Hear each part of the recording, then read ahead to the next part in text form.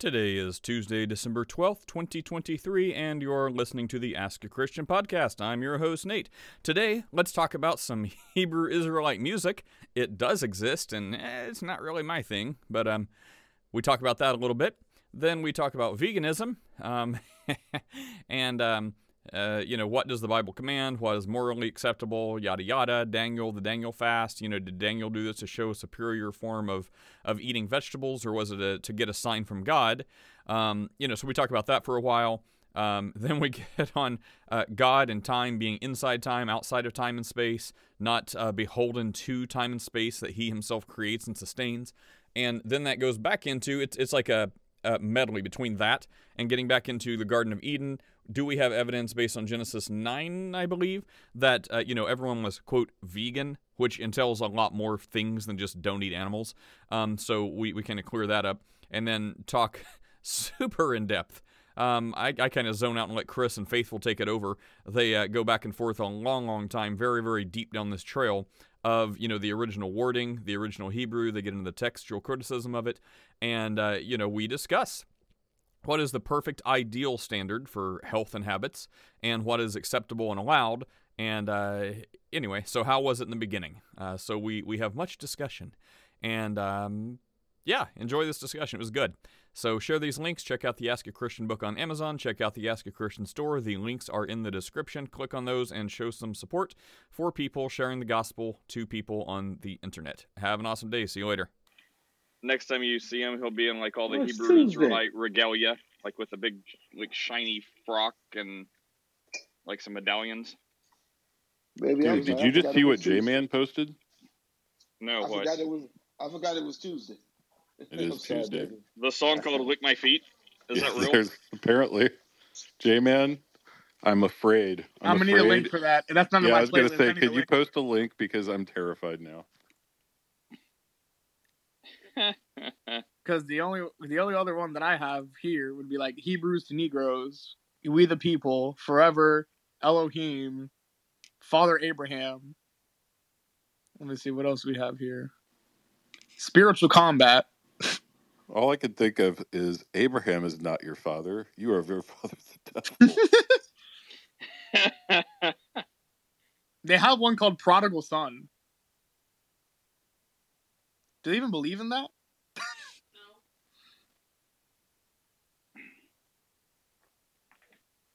Is this the God First game?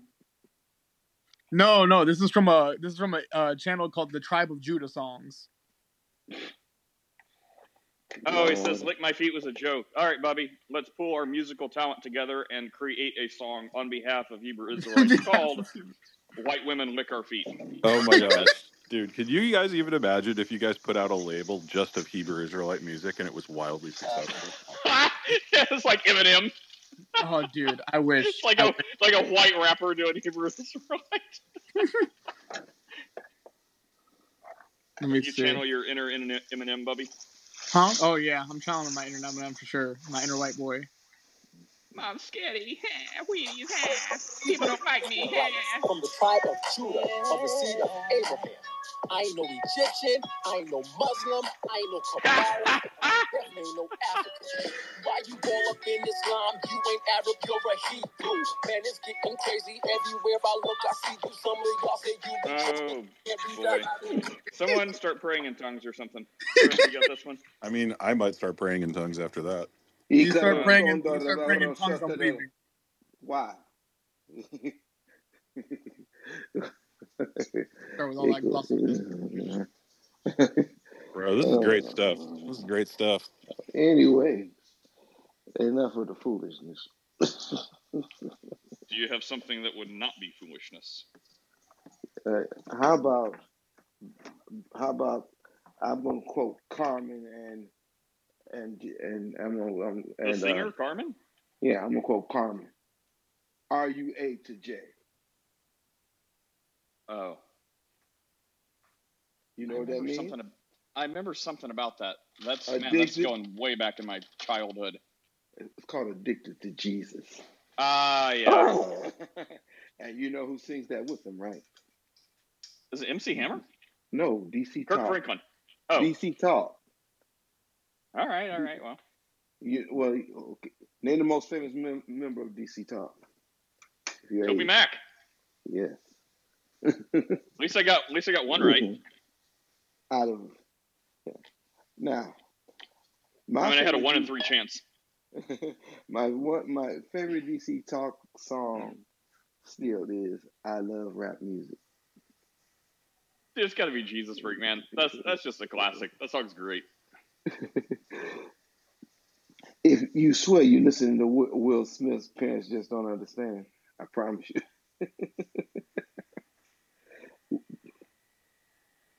Because I think they use the same beat. But anyway, and they also have a song called "Socially Acceptable." It's okay, it's all right. Socially acceptable. It's okay, but in whose sight?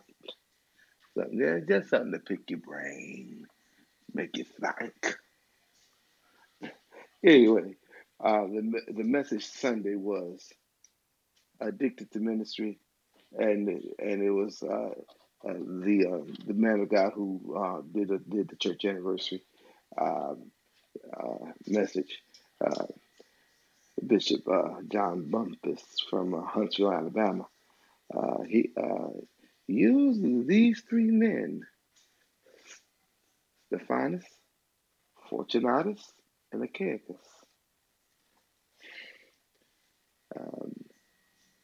Men Back who to you, Chris. Men who actually brought the letter to the Corinthians. So the question is: are you addicted to ministry? Or are we addicted to politics? Ooh, did I say that out loud?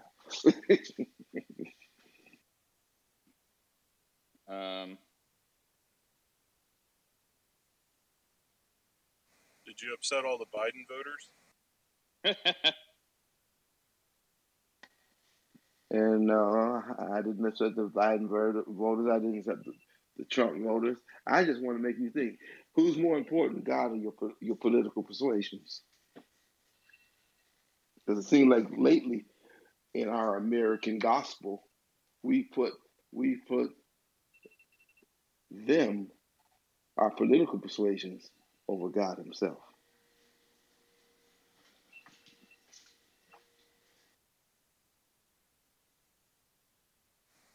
Yep, Bodie agrees. But I would also not say that is a call to like abstain from politics. Like, usually when you hear that, who's more important, God or your political party? Everyone's like, oh, right. I can't have anything to do with politics.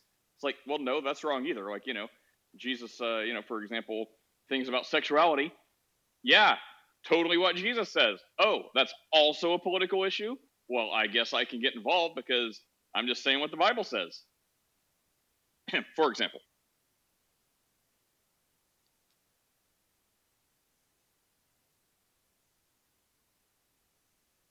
No one? All right. We Jehovah's Witnesses. I pray for the damnation of Alabama. Something about football, right? Absolutely. Is that like the whole state, or is it just football? The whole state and football. I have some friends that live there. Oh, that's so tough. They shouldn't have robbed FSU of their spot in the college football playoffs. May God cast judgment and make all their churches LGBT. Here's something ironic.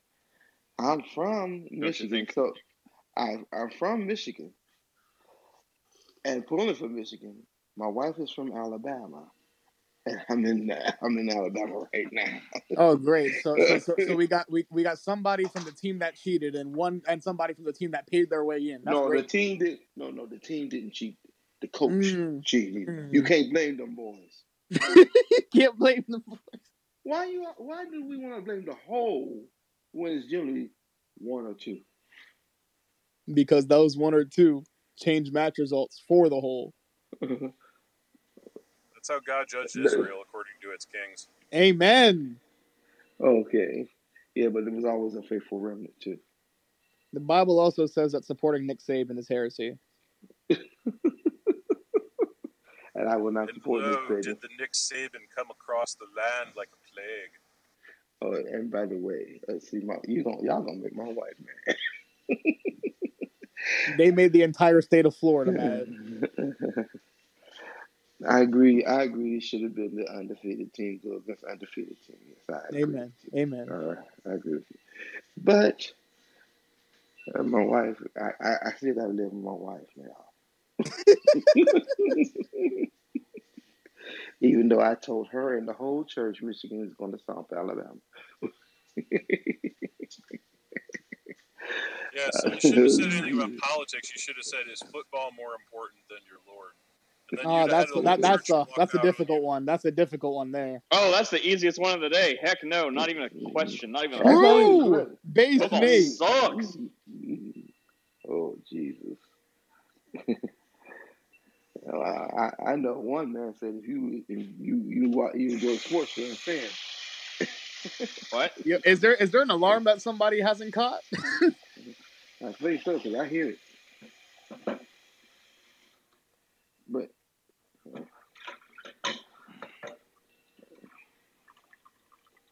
you better wake up, whoever needs to wake up. Yeah, man. Hey, Bubby, you want to try to get tacos this week? My car's in the shop. I won't be able to. Chris will deliver it to your house. Chris will deliver it to your house.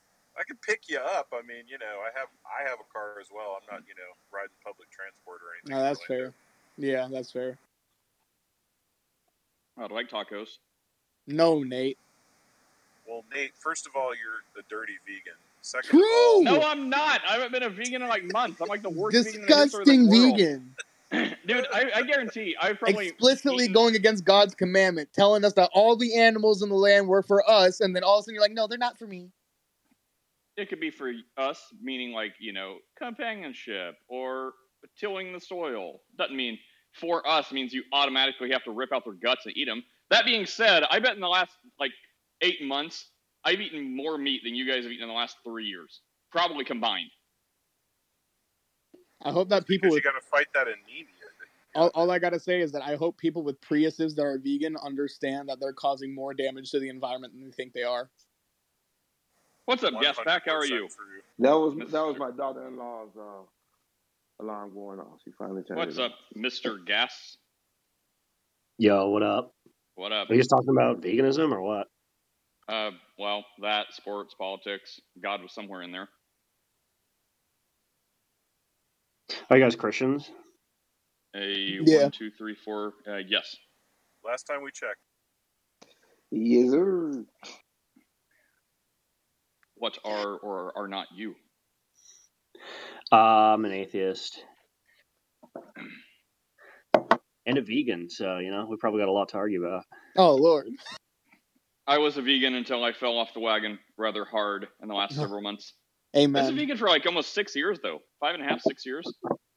Yeah, that's pretty good. What made you want to start hurting animals? What a loaded way to present the question. That was a fantastic question. Ouch. Yeah, answer it, Nate. Well, hey, we got to take care of all of you lifelong non-vegans first. Then we'll talk about the speck in my eye when you do with the logging your own. How about that? When was the last time you walked up to a cow and just started slicing steaks off of it? It was like last week, right? I've murdered as many cows as, what is it Michael says? Murdered as many people as he's wanted to, which is 0. Personally. Anyways, no, my story is quite long and boring, but it starts with, I was like doing really good. I still, still kind of overweight because, even though I was a vegan, I, freaking love pasta and bread and stuff like that. So I decided, I'm like, you know what, I got to really get in shape and do better at this. So I cut all that out for 3 months, lost almost 50 pounds, 45 pounds in 3 months. I was like a machine. So I was living on 800 calories a day max. I was going to the gym twice a day, and I just freaking shredded all the extra weight.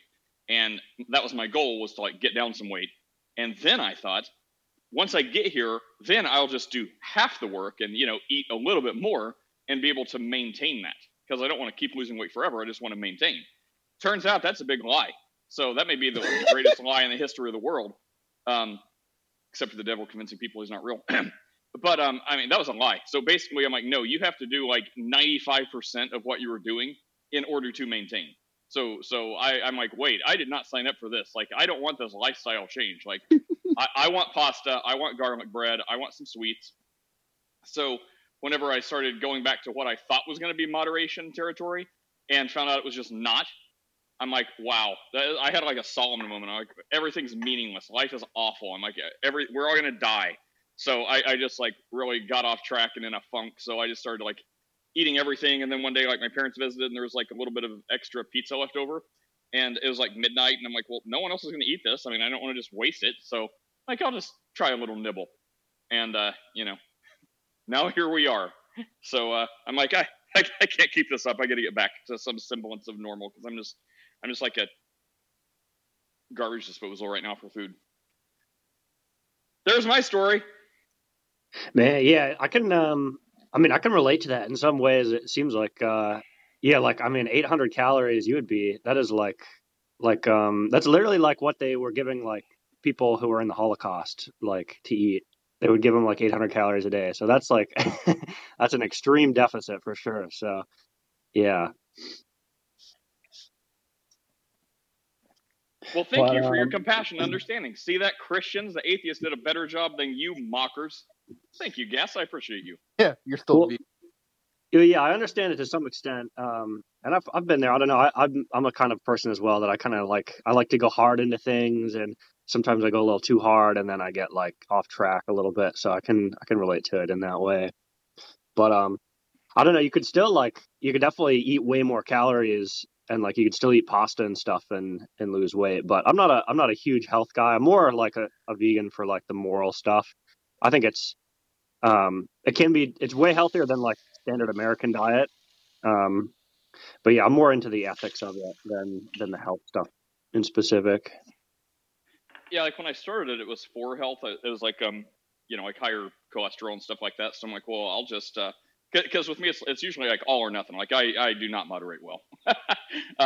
So it's all or nothing. So they're like, well, you have high cholesterol, blah blah blah. I'm like, well, I don't want to do medicine. I'm too young for medicine. So I'm like, I'll just stop eating anything that has cholesterol in it, which is animals. So I just stopped eating everything with cholesterol, and so there you go, just like that, veganism. Including all the dairy and all the other, like anything to do with it. So, and then I kind of also had like this minimalist approach, and I'm like, well, if I don't need something, I don't want to do it or use it or buy it or whatever. So, I ended up cutting out coffee, tea, soda, like juice, like everything. So I'm like, well, all I need to live drink wise is water. So that's all I'm going to have. So I kind of took that approach with food too. Anyways, and also like inflation does not help. Like, I used to make the argument. I'm like, look, vegetables are cheap anyway. So I mean, you can be a vegan for cheap, but still, I mean, if you want like the occasional hot dog or hamburger type thing done vegan where it's made with like wheat and stuff like that, and other vegetables. Ew. I mean, you still got to pay like market price for that stuff. So I mean, I can't do like a 4-star gourmet chef out of like vegetables every single day. So whenever I want those things, like, man, it's so expensive now. It's unnecessarily expensive. I think the vegan community is being persecuted by greedy people. That's what I think. What do you think, Yes? Yeah, it's probably like definitely like the mock meats and stuff. It's probably about as expensive as like just a regular hamburger. Like if you get the Impossible Whopper or whatever. I agree with most of that. That stuff, it doesn't make me feel super good, so I only eat it on occasion. But yeah, I normally just stick to like pretty much whole foods. Like today, I'm making, I don't know, like I pretty much have oatmeal every day. That's pretty good. And I make burritos, like refried beans and ground beef tofu stuff. And I don't know, yeah, make burritos and stuff. But yeah, it's definitely a little more expensive if you want to buy like the fancy vegan stuff. I mean, I will say one thing that was like a lifesaver was tofu. Like I never had any intention on liking it as much as I do, but man, whenever you like fry that and add the right kind of sauce, it is some good stuff. Even my kids like it. Yeah, I think some people they like eat it raw or something and then they don't like it, but you gotta like if you ate like raw chicken, it would taste bad too. But you gotta put the right seasonings on it. and it tastes quite good. Yeah, and I like spicy food too. So like we use this Cajun seasoning. It's great. I make this stuff seitan. It's like super high protein. But yeah, go ahead, Chris. I was just going to say, I think Bubby is going to ask you right now. Actually, I think he's about to ask you, what is the moral basis for, or what is the logical? Oh, absolutely not. No. Let me correct you. When it comes for the argument on veganism versus eating animals, I completely concede that the vegans are in the right in the moral argument. I just don't care. What about eating people, Bubby? Nah, I wouldn't do that. What if it's in the form of Soylent Green? No. I mean, give it 10 years. I mean, it's probably going to happen. Honestly, in some respects, I kind of respect like somebody who's aware that they're like they could be making better moral choices, but they choose not to. Is it just like convenience? Like if let's say we had like for me right now, it's mostly just convenience / I like the taste of that food a lot, and it's a staple of my culture a lot of the time. So like for me to not be able to eat any animal products would essentially kill any food choice that I have if I go back home or if I go anywhere else that's not my own place. And especially because I don't like just eating vegetables alone, and I don't like getting my protein simply from like beans and lentils alone. Like for me, I would just want to I want to have a variety of things to eat that don't taste like I'm trying to be healthy 24/7, because everything else that actually tastes somewhat decent. Because I tried the whole veganism thing for like a couple months, and it was like the worst thing I've ever gone through. Because when I ate like the soy based burgers, or like the hot dogs, or like anything that tried to imitate something that was like real, it just tasted like absolute garbage, and I did not like it. Now, if anybody does like that stuff, like all props to you. Amazing that your taste buds can handle that, but mine couldn't. So for me, it's just convenience number 1, price number 2, and cultural values number 3. I think the the fake stuff gets a bad rap sometimes, like because there's so many brands, and like half of it's trash. And I agree with Bubby, and it's disgusting. But I mean, there's some stuff that's pretty tasty, like No, there's like some vegan chips that are like really good too that I still buy today. They're like awesome, but like most of like the variety of foods that are there is just not my style. And I'm a picky for the eater, record. Oreos are so vegan, so like if you want to be a non-healthy vegan, grab some Oreos. There you go. Yeah, I mean, I like for me, like I'm already a very picky eater as is. So for me to go to veganism would be like very difficult, because I won't like half the stuff that's get offered, because I'm just like, ew, tomatoes, ew, onions, ew, this, ew, that. You don't like tomatoes and onions? If they're whole or like chopped up, I don't like them at all. Well, I mean, I don't like tomatoes like whole, but I mean, if it's sliced like on something or in a salad. No, like for example, like if I'm talking about like the slices of tomatoes like on a burger, or like the onions on a burger. Disgusting. Never. No pickles, no onions, no tomatoes, none of that. Especially like onions and mushrooms, if they're like sauteed and everything. Mushrooms like neither. Nope. Mushrooms. Nope. No to mushrooms too. Drink your cow blood. See, the funniest thing is, like, this is back in my BC days, I wouldn't eat a mushroom unless the mushroom gave you certain effects. Listen, there's nothing like grilled onions and tomatoes and lettuce on your cheeseburger. Impossible Whopper or regular. No, get yourself a burger, triple stacked with cheese, lettuce, and tons of bacon. And see, that's the thing. Like, there's some things that I hate anyways. Like regular cheese, like made from like cow milk. Like I just don't like it. Like it just tastes like, especially when it's like melted and heated, because it's like has the oils and stuff like dripping off of it, and it just always makes me like sick. So like things like that, like even when I would get a hamburger and it would have cheese on it. You think you might just be lactose? No, it's the texture. Like I don't like the texture. I don't like the taste. It's like the grease and stuff. It's the same. It's the same thing for me with the fat on meat. I like a lot of people love fat on meat. I hate it because I just cannot deal with the texture. Yeah. So anyway, Gas, do you have any questions about God? Well, I was wondering. It almost sounded like Chris wanted to go into like pre-sup stuff. I think he is trying to poke the bear because we hate those topics because they're so arduous and mind-numbing. Well, I had a question because I think I know where that question was going. Like, where do you get your foundation for determining what is moral or not? All right, we're in it. Yeah, but I had a question back. So I was wondering if, let's say I say it's like subjective. So I get my morals from how I determine what is right and wrong. How would that be different than a Christian who gets their morals subjectively from God? So like God's able to determine what's right and wrong. So it's just a subjective preference versus another subjective preference.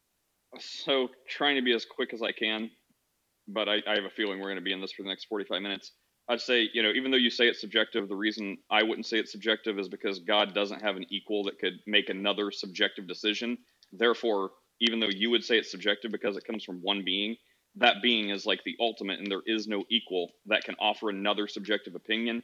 Therefore, it's objective. So this being, God, you would say subjectively, but Christians believe objectively, dictates what is right and wrong. And although we believe it is objective, Christians will subjectively, we will live up to as best we can, but we will be subjective in how we live up to it because, again, we are not God. So God gives us subjective morality. We just subjectively do our best to live up to the subjective morality. Interesting enough. Oh, go ahead. Interesting enough. I actually taught about this on yesterday in our survey of Romans 14, which actually deals, the first 11 verses deals with the eating of vegetables only and those who eat meat. So that's. Is this going to the morality thing, or are you still back on the? It's going. Oh, okay. Well, if you go in Bible, that is moral. True. And I was looking at it, and there are some folks who are morally saying that they want to only eat vegetables, my vegan and vegetarian friends. But then there are some like me who enjoy a steak, who enjoy a slice of ham. But guess what? I enjoy my broccoli. I enjoy my spinach, my greens, my cabbage. I enjoy it. So I like a blend of both my vegetables and my meats. And I don't feel the word I'm looking for. I don't feel bad about eating both or partaking of, and I've eaten all vegan meals. Well, Gas, did that answer your question? The subjective, objective thing? A little bit. I guess I almost wanted to go back into the vegan stuff, but yeah, we could kind of go back and forth. Well, if that answers it, go back. I mean, I got a lot of stuff to respond, but it depends on which. You're steering this ship. Feel free to drive it right off the edge of the flat Earth if you want. All right. Well, I'll just go what was in my head right here. So, on the veganism stuff, you said like, I know a couple scriptures, and it's never a bad time to quote scripture. So, in Daniel, actually, when the king Nebuchadnezzar captured, I don't know if he captured Daniel or he brought him to him, and Daniel's staying with the king, and it actually says the steward agreed to do it and fed them vegetables and water for 10 days. At the end of the 10 days, they looked better and more robust than all the others who had been eating from the royal menu. So this actually suggests that that Daniel lived off a vegan lifestyle, and he was actually more robust and stronger than the king's men. And so that's Daniel 1:14 through 20. So that suggests that vegans are probably going to be stronger and healthier than the meat eaters. I mean, I think for a lot of Christians, it comes down to, what is like a command. So, I mean, I think there's a lot of, like, for example, I don't think anyone's going to say, eating pork, eating tons and tons of pork is the way to a very healthful lifestyle with no heart disease. I think a lot of them will say, well, look at the dietary restrictions, in the Old Testament, look at the Jewish people who, for them, it is a command. So, for them, it is a command not to eat pork. But Christians, who have the new covenant can eat pork. But it would probably be better health-wise if they didn't. So even though it's not a command not to eat it, you can still see some definite value in, you know, maybe following some of these dietary laws, not because it's a command, but because it's just a pretty decent health principle. Like, you're not going to be worse off for not diving head first into, you know, pork tenderloins. I think most people would agree with that. But then the morality thing, like, you know, I mean, the Bible talks about how, you know, you can basically do what you want regarding food. You know, it gives like a couple things like don't drink blood, don't eat food offered to idols, things like that, which, you know, we don't seemingly have too big of issue with in 2023 America. So, you know, pretty much everything's on the table per God. But then, yeah, I think there's some good benefits on, you know, like gluttony, for example. Like, you know, well, that we shouldn't overeat. That actually is a sin. But I mean, I agree with a lot of what you said. Yeah, and I don't think it's like explicitly said like you can't do it, but it seems like if you analyze the Bible, especially so like in Revelation, it talks about how the lion's going to lay down with the lamb. In Genesis, Adam and Eve in the garden before the fall, they were not eating the animals of the garden; they were vegetarian or vegan. So it seems like the ideal state that God intended is going to be one where we're not slaughtering animals, because both in Revelation, like at the end of times, and right at the beginning of times before the fall, it's pretty clear that they're not like killing all these animals and stuff, and it's more of like a union between all the beings. Yeah, and then you could say, I mean, you know, and no animals were also killing each other during that time either. So you could either say, by doing this, it's because of the fall, and, you know, God is allowing us to, you know, eat whatever we want, and to do otherwise would be like prematurely trying to play God and like force your way back to a perfect state before the time. Or you could look at it as, well, hey, if I don't need this to live, then, you know, I'm not trying to play God. I'm just, you know, trying to be healthy and trying not to kill things that don't need killing. So, I mean, I think there's a pretty good argument on both sides. Well, two things real quick. So gas first. I'm pretty confident 200 years from now, when we have alternative protein sources, we're going to think we were savages for eating as many animals as we did. And Apostle, I was always taught that objective morality for a Christian that has the Holy Spirit is a little bit more straightforward. It boils down to whether or not you feel convicted about something. Real fast, Faithful, I sent you an invite. I saw you wanted to. Hang on a second. Faithful, I saw you wanted to get up here. Are you able to? Let's see. Who's not completely insane? I was gonna say, CEO. Can I make you? Okay, fine, Chris. You can have it too. Yeah. Can someone send an invite to Faithful? It's not letting me invite him up. Okay, doing so now. All right, carry on. CEO, there we go. CEO, I agree with you because that's what Romans 14 teaches. I'm sorry. Who was the gentleman that was reading Daniel chapter 1, 16? You left. Yeah. Why did he leave? It shows him. Right here, there he is. Gas is right there. Okay. He didn't Yeah, leave. There's someone else that left. So, Gas, I just wanted to ask, you were reading from the Message Bible, correct? I was, yeah. That Bible is generally considered unreliable. It's more of a paraphrase Bible than it is an actual, direct translation from the text itself. So this is the same text. If we look at it, it reads as follows. This isn't even remotely close to being an argument for veganism here, or any sort of vegetarianism. It reads here. I'll start at 13. No, I'll start at 11. Daniel then said to the guard whom the chief official had appointed over Daniel, Hananiah, Mishael, and Azariah, please test your servants for 10 days. Give us nothing but vegetables to eat and water to drink. Then compare our appearance with that of the young men who eat the royal food, and treat your servants in accordance with what you see.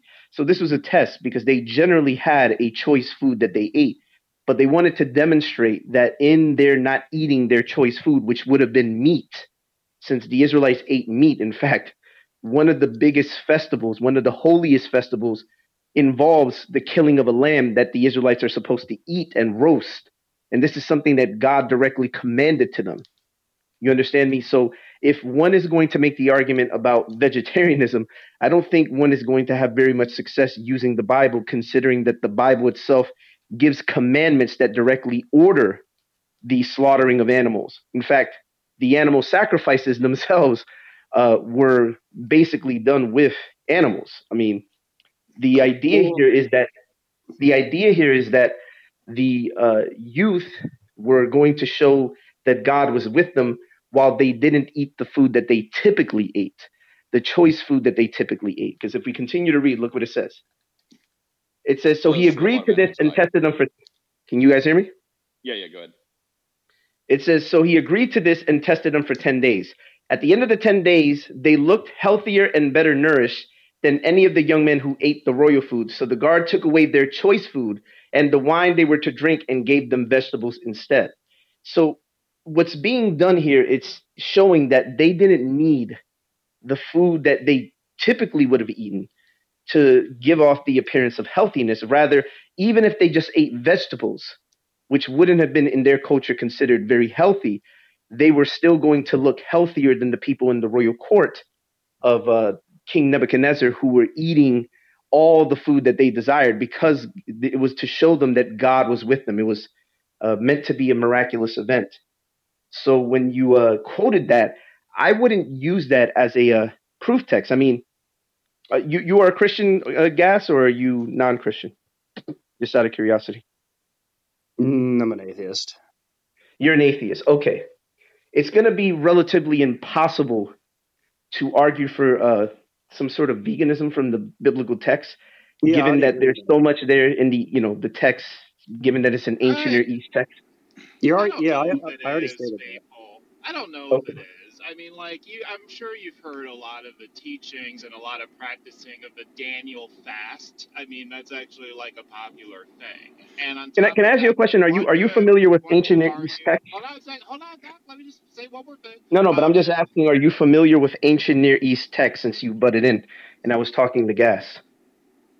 Okay, Doc. I'll remain silent. Well, for the record, No, I'm not I'm buddy too. asking you a question. If you're familiar with how ancient Near East societies fed themselves, because if you're arguing, I have some familiarity. Yes. you have some familiarity, so you would be aware that in the case of the ancient Israelites, their festivals incorporate the very thing that vegans are against, which is the eating of animals. Correct? Yeah, well, I mean, I think it's a fair point to say that things like the Daniel fast and fruits and not eating pork and their dietary laws, yes, it can go to a healthy lifestyle, but I agree, that's a good point you make, Faithful, that to say it's completely promotes veganism. I mean, there was a ton of animals that died every sacrifice. So I mean, you can say, well, just because you're eating vegetables for a time, or just because you're abstaining from certain types of meat or shellfish or things like that, you can't say it advocates for veganism, because just look at some of the sacrifices. Yeah, well, it would just show gross ignorance of the world from the end of the people who are arguing this way, given what we had. Like, for example, one of the oldest cultures in the ancient Near East, the Natufians. They're one of the oldest civilizations. The Natufian culture, you can look that up. Natufians, that's one of the oldest cultures that was in the land of Israel. In the settlement that they dug up in the excavations, they found pork bones there. This is before the ancient Israelites, by the way. So these people were clearly eating animals in that region. All these ancient Near East societies would have been eating animals. Well, I mean, that was like the normative practice. I wasn't arguing against that. I was simply going to say that another way you could interpret this scripture is that God will favor those who make sacrifices, right? And so if someone decides to make a sacrifice in their life, they can still be blessed. So a vegetarian lifestyle can still be blessed. So that's all I was going to say. And, let's get the guy. And just lastly, the Israelites had to eat animals because it was a protein source, right? Originally, that wasn't a concern because the human body was perfect. So one could argue also the ideal state is to not eat animals if you can find another protein alternative. Well, let's get the guy who was actually talking to respond. Guess. Right. There's a lot said. Yeah, I don't know. I think he was just I don't know who he was talking, because I didn't say like the Bible like commands veganism or anything. So I already agree with everything. I don't know who he was talking to. Well, I was taking it that you felt that the Bible, while not necessarily advocating for veganism, tended to have a favorable view of veganism. I would say that that sort of viewpoint would kind of be No. within the biblical corporeal, would kind of be abnormal to the ancient Israelite mindset.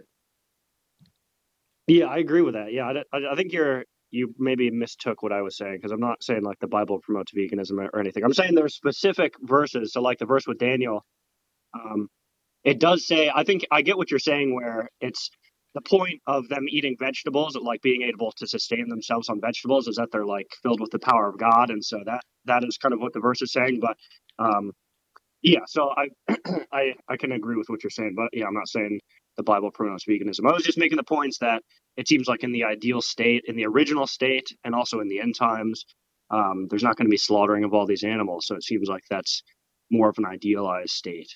That's all I was saying. So in the Yeah, bigger I would picture, say one that way or it's another, everyone's going to be vegan at some point, even Chris and Bubby. yeah. By the way, I do want to say that in the book of Genesis also doesn't. I know that there are people who are vegan who like to point to the book of Genesis and try to angle for that, but when one looks at the Hebrew text, that becomes virtually impossible. And I understand to the brother CEO, I know that you take a viewpoint of when it talks about man's perfection, it just becomes difficult to have that perspective when you're reading the Hebrew. And there's a ton of paper by scholars who have talked about this. Scholars who both have a vested interest in defending the Bible and those who don't have a vested interest, and they're both concluding that the text actually does promote the idea of Adam and Eve eating perhaps animals. It even uses the word for when it talks about having dominion.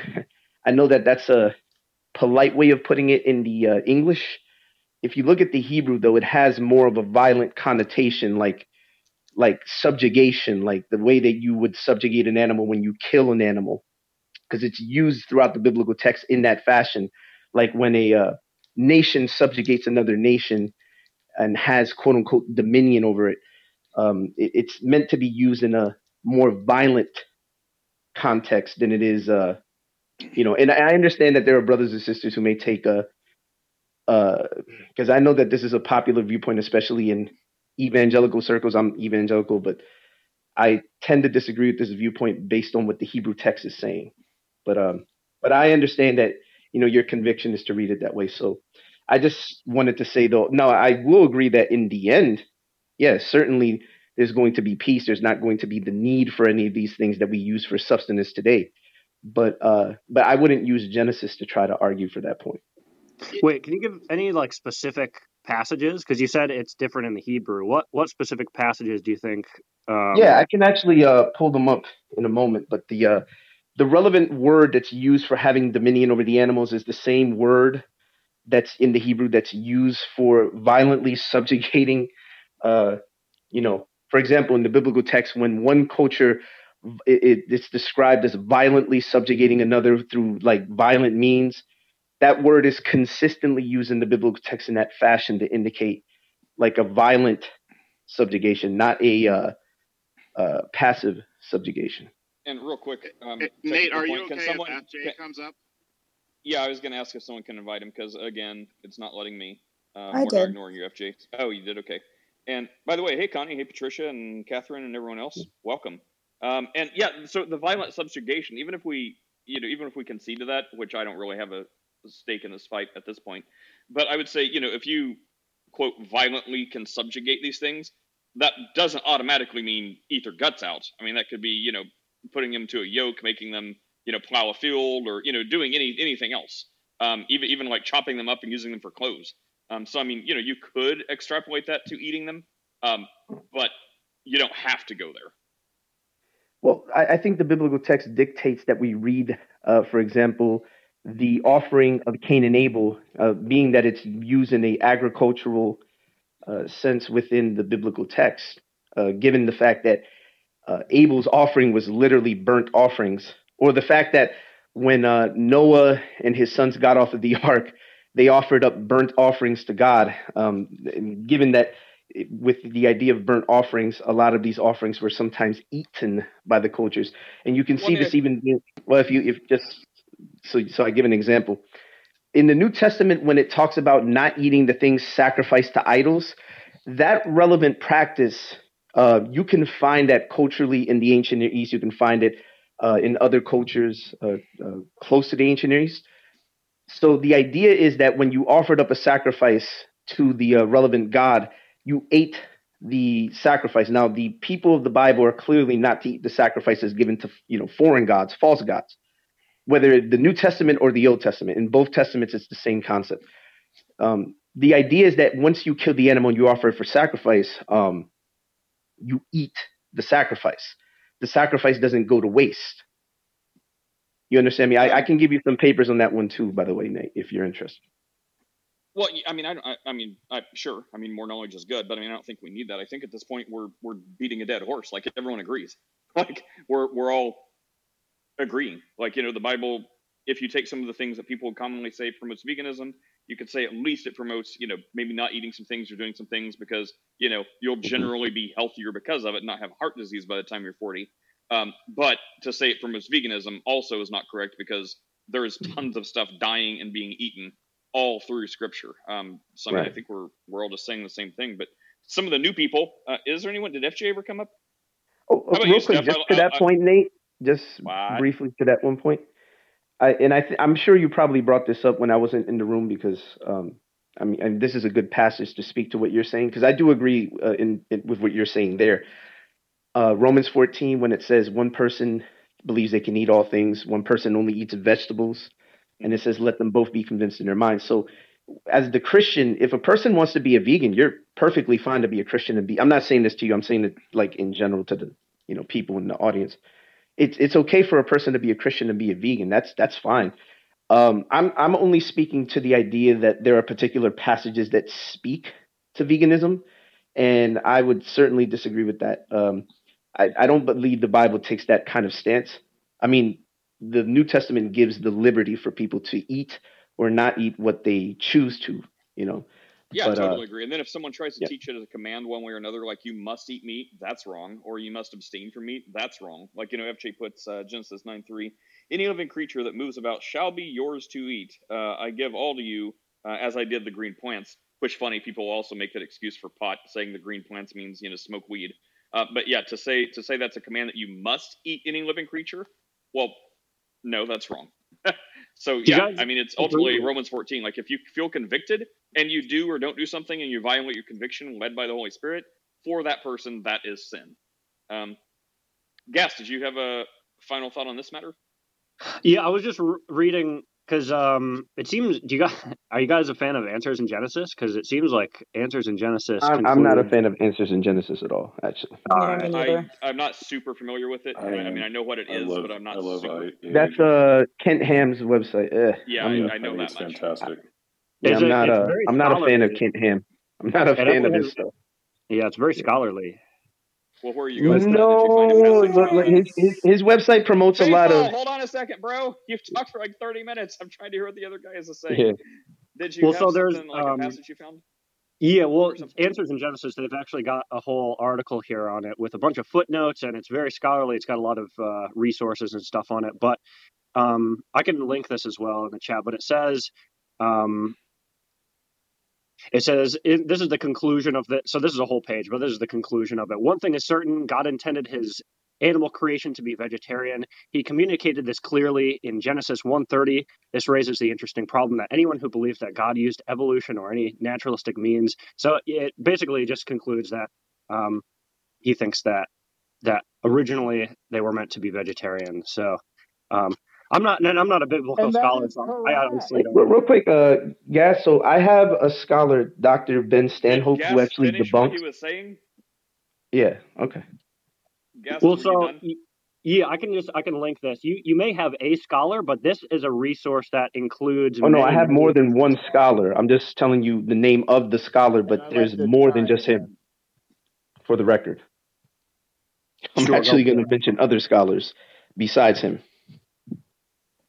All right, so Steph, Faithful, how's your I'd like to vegan just journey tee going, this Steph? up for you. I'd like to give a meta-analysis of, I think, what Gaz is saying. All right, so Faithful, do you disagree that in the Garden of Eden, they're vegetarian, No and one in disagrees with that. Revelations, will be vegetarian? No one disagrees with that. Okay, great. Then, Oh no, I certainly if that disagree with the is, idea that they were hold on, vegetarians in the Faithful, Garden let of me Eden. just finish. Just for the I record. promise I'll be quiet. I promise I'll be quiet. If that is the ideal state of humanity in the Garden of Eden and in Revelation, then it seems odd to suggest that that wouldn't be the ideal state, except for since we're in a fallen world, we need protein sources, so we eat animals as a protein source. Eat a If peanut. there are alternative protein sources, then that need would go away. So I'm not saying it's a sin or anything like that. But basically, if that's the ideal state, do you believe or do you not believe that we should work towards our ideal state? CEO, are you a vegetarian or anything? I eat Shake Shack, Five Guys, and so no, I'm not arguing from a position of being a vegetarian. I was just wondering. Steph, how's your journey to veganism? Oh, never. No, that's not for me. No. I like the PTR. That's funny. Isn't that hilarious? Yes. My wife thank you. loves the Chiefs, and I shared her the one with Mahomes and the Karen hair. That got me a frowny face. What a baby! Did you see the video? No, because I got into it for a while. You know, when Mahomes was new, and I'm like, wow, football doesn't suck anymore because it was like really entertaining. But then I fell off really hard because I was never really into like watching sports because I'm like, these people have more money than they'll ever know what to do with. They'll never know who I am. Why do I care if they can do, you know, some superfluous game well? Like, you know, go be a war hero or something. Like, you know, save a bunch of kids from burning buildings. Anyway, so I just don't have a very favorable outlook on, you know, things like that. So maybe it's because I'm not them and I don't have more money than I have to do with. So maybe I'm jealous. And instead of coming from like a moral high horse, it's really from petty jealousy. Regardless, no, the Chiefs, I started, it was too tense because like they would usually manage to squeak out a victory, but it became so like nail biting. I'm like, oh my gosh, you guys suck so bad. They would just blow play after play after play. And then barely they would manage to squeak out a win. I'm like, this is too much, man. They are not a great team. They're just a lucky team. So no, I stopped watching it completely. Well, then you missed this glorious moment where Josh Allen went in for a hug and Mahomes just like, bleep, bleep, bleep, nasty call, man. It was, and Josh Allen was just left standing there like, oh, okay. I heard he had to do an apology tour. You know, Steph, the worst part of that is that if you are an Eagles fan, you remember the referees made a call in the Super Bowl that benefited the Chiefs significantly. And so for him to come and talk about, oh, like, we need to let the players decide the game, and clearly the guy was offside, was very rich, very hypocritical, and that's like the first time ever I wanted to literally slap a football player. Yeah, I want to slap the entire state of Alabama. Hey, guys, it was a good talk. I don't know if you had to go or not, but I just saw your message. I'm here. I was just closing out the veganism stuff in the chat. It's a good discussion. I appreciate it. If you have anything else, bring it up. Everybody pray for the downfall of Alabama. You're the only non-Christian, I think, on stage, except Bubby sometimes. Yeah, I wanted to go back into all I'm saying is that I'm praying for the damnation of Alabama. Go back where, guess? Back to what we were talking about before about like who dictates morality, and just give you a response to that because I think I still remember what you said to me. So you're saying God gives these commands and they become. So yeah, I guess I'm still a little bit shaky on how that matters. So if God gives you a command, how does that make it objective versus God's subjective opinion? Well, because God, even though God is one single being, I believe, since there is no equal, that effectively makes that singular subjective being objective. So, like, you couldn't say that about me or you because, you know, we're equal. We're both humans. It doesn't matter if someone's has a higher IQ or lower IQ. We're still on the same level of existence as humanity. So there's all kinds of subjectivity. So no one human can make an objective statement because we have plenty of equals and plenty of challengers. God would not be like that. There is no equal. So even though someone could say, well, it's subjective because it's coming from him. Because there's no one that can challenge him on an equal level.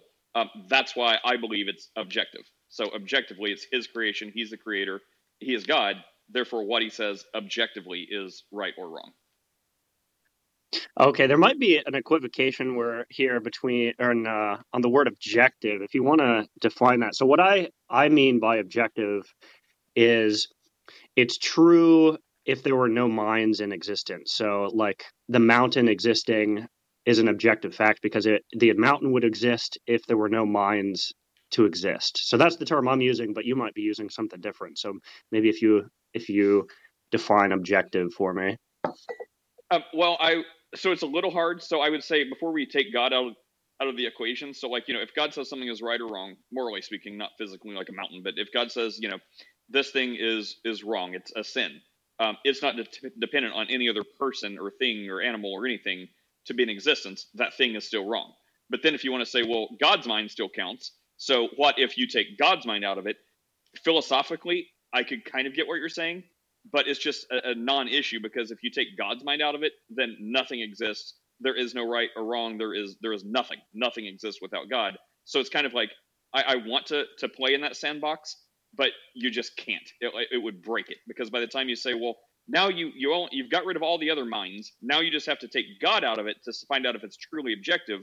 Well, you just can't do that because you can't have anything if God's not around sustaining it. Hope that makes sense. Sure. It still seems like that's subjective. So if God, so like if God says X is wrong, but then God doesn't exist, then X could be wrong or right. So it seems like it only depends on his subjective opinion.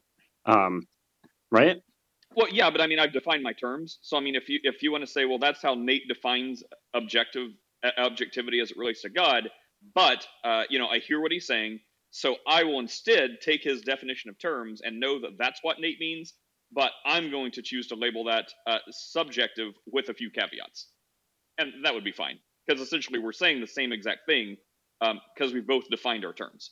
So even though I say that's my view of objectivity, you could say, well, no, that's really subjectivity with a few caveats. And I mean, that's fine, as long as we're talking about the same thing. Man, Nate, I love that answer. Yeah, I think you're good at like kind of seeing the playing field and everything and dissecting it. So that's good. But so I have a question here. Do you think would it so can God change? So like if God said murder is wrong, could he tomorrow say murder is right and then it would be a good thing? In theory, yes. In reality, that can never happen. Again, from the Christian worldview, because the Bible says he is the same today, yesterday, and forever. So there will never be a time in which God ever would do that. But if he did, then yes. But that can never happen, again, because that would mean God would change. And if God changed, he's not God. Therefore, he wouldn't exist and nothing would exist. We can't have this conversation because nothing exists.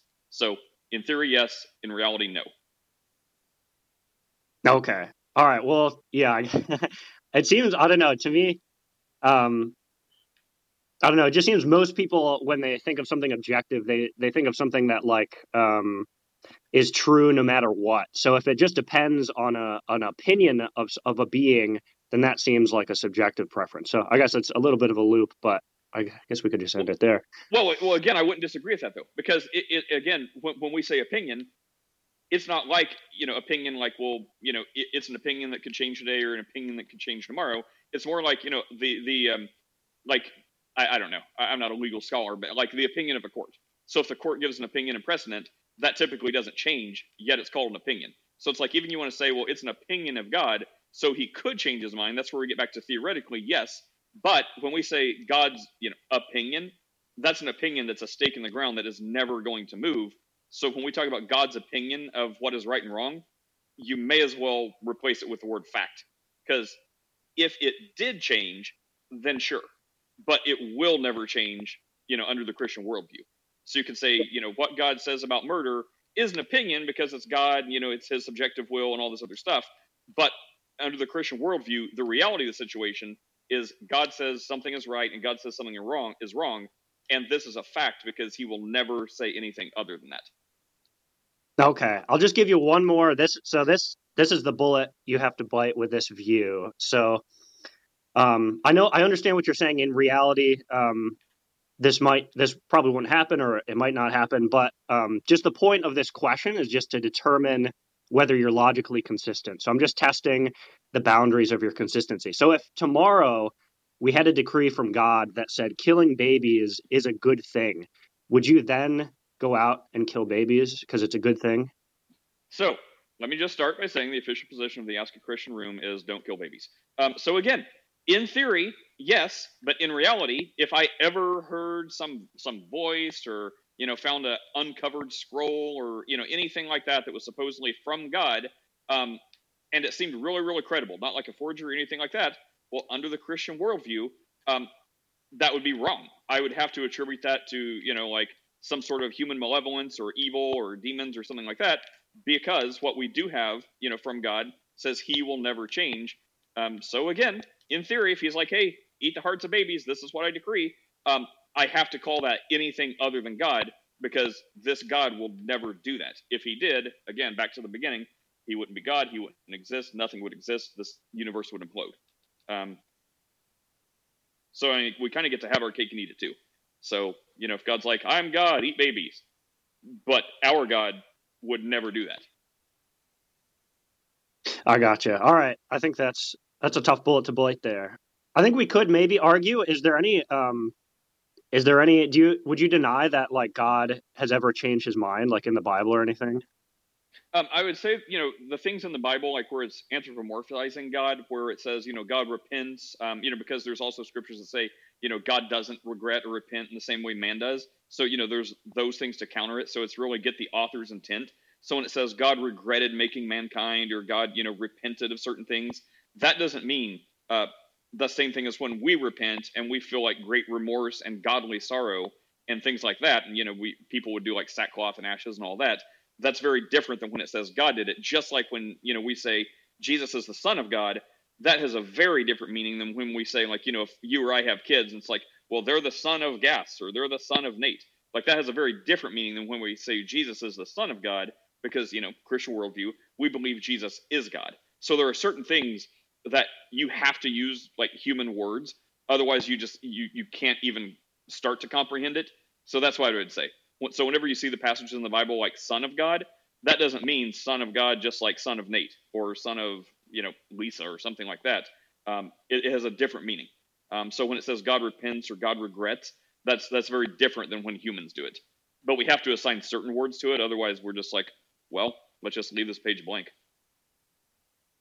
Okay, so it sounds like you think it's not possible in reality for God to change his mind, but it's not like logically impossible. If I want to say yes if I get where you're going, but yeah, the point is God, like, you have to put yourself in like a Marvel multiverse or something, because if God was going to change his mind, he would have previously changed his mind. But by the time we have it written down in papers or scrolls, you can't say God changed his mind, because God always would have known he's changing his mind. So like, look in the Bible about like the whole history of the Israelites, right? Like, where they're constantly rebelling against him, going after idols, repenting, turning back to him. And he's always like, hey, if you do this, then I'll do that. If you repent, then I'll heal your land. If you rebel, then I'll send you into captivity. God's not having this like in real time, like, oh, I'm surprised. All right, let's wait and see what they do. Are they going to do what I say? Like, we believe, Christian worldview, God always knows the end from the beginning. So even though the story goes, if you do this, then I will do this. Like, God already knows how many back and forths would happen. Like, he's already been there, seen that from the beginning of time, whenever that was. So again, it's different than how humans would have that conversation. Like, Gas, if you do that, then I'll do that. I have no idea what you're going to do. Versus God's like, yeah, I always knew exactly what you're going to do. I gotcha. I think it actually, now that I think of it, it doesn't seem actually unreasonable or something that couldn't happen in reality, that God could change his mind on a moral decree, because he's actually done this in the past through the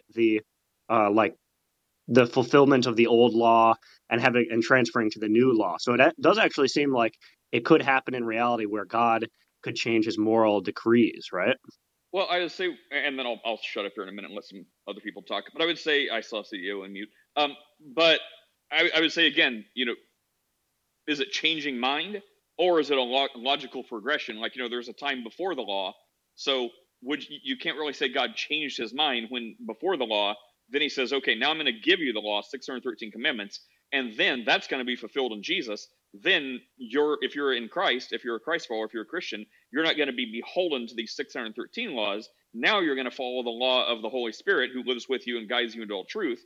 So it wouldn't be right to say he changed his mind at each of those iterations. It would be like he always known this is the way. Like, Revelation 21:6 or 7, I think, talks about, the lamb that was slain. Jesus is also called the lamb before the foundation of the world. So God already tells us the end from the beginning. So to say he changed his mind wouldn't be correct. It would be like, well, God always knew there was going to be a time before the law, during the law, and after the law. This is just a progression. Sure. I think that. See, I'll just shut up after this real quick. That was just in reference to. I was saying, like, tomorrow, let's say we had a new decree where he said killing babies is good. This is all hypothetical. Obviously, this room doesn't condone any of that. But you said that would be like an impossibility because it would make him not God and stuff. But he already did change his moral decrees at one point. So it's not out of the question that tomorrow he could say, all right, it's now moral to kill babies, right? That'd be interesting to talk about. I think we're going to disagree on the changing mind thing. Like, I think we're just going to be in an impasse there because he always knew this was going to happen. So he always knew everything was going to follow a progression. So even if we see it, do you have an example you're thinking of? Like, are you talking about how one of the laws would be done away with or something like that? And now how? Yeah, well, I'm not talking about. I agree with the changing mind stuff. So I'm not talking about changing mind anymore. I'm just talking about the idea that morals are subjective and that he could change. Maybe he knew about it all along. So maybe it's not subjective in that way, but maybe in a week or so, it's now the new law where like killing babies is good, or something we see as bad, like stealing, is now going to be good in this new decree. So it's not. I don't think it's out of the question to say that like that he could make a new law where things we find immoral right now are going to become moral. And so that's kind of the bullet that I was kind of seeing, if you'd buy it. Well, I guess. Well, I promise this will be the last thing. The CEO, we're going right to you. The last thing I would say about that would be I just lost my train of thought. Hang on, I'm going to get it back. Goodness, what was I saying? Oh yeah. Okay, so even if that were the case, with the New Testament, we have like the Bible claims it. So we have a finalized thing saying that this is basically it until the end of time. So the guide, the new covenant, is going to be how it is infinitely forever. So again, we're back to theory versus reality. In theory, if God's like, yeah, I give you a new decree. Well, I mean, that would have to be like a false prophet or antichrist or something like that, because our Bible says, like in the whenever there's a law, there is all kinds of prophecies during the law talking about the Messiah and everything like this and how everything was going to be changing. So it was not going to be keeping the law that gets you on God's good side. It's going to be believing and following this Messiah. So it told us, even when there was the law for these Israelite people, that things were going to change. In the new covenant now, nothing is going to change. It's only by belief in Christ and following, God's law, which is the law of the Spirit, which is now never going to change, never going to pass away. So again, if God could change his mind, in theory, sure.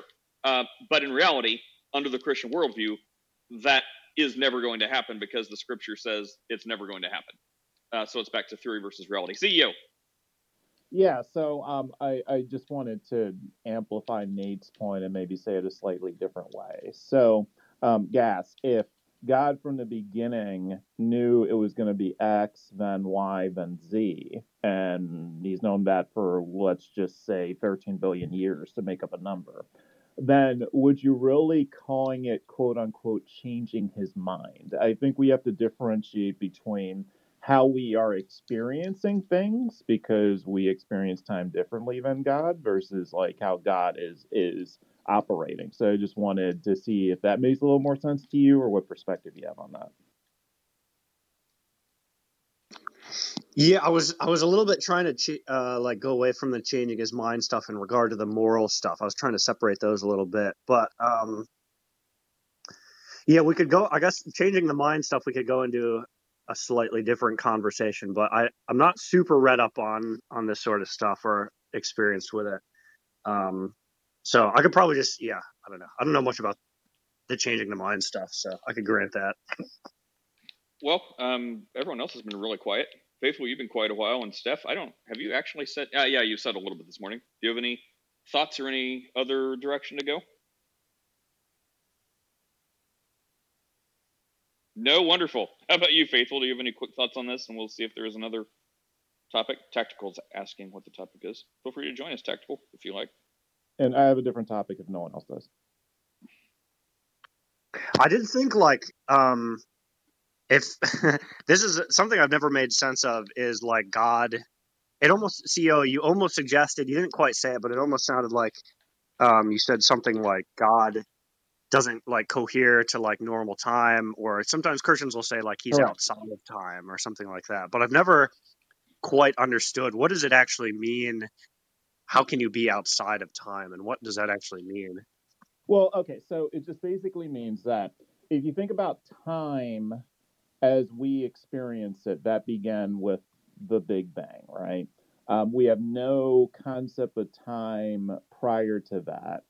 And if God is all knowing, then it basically means God would see the entire timeline, all of existence simultaneously.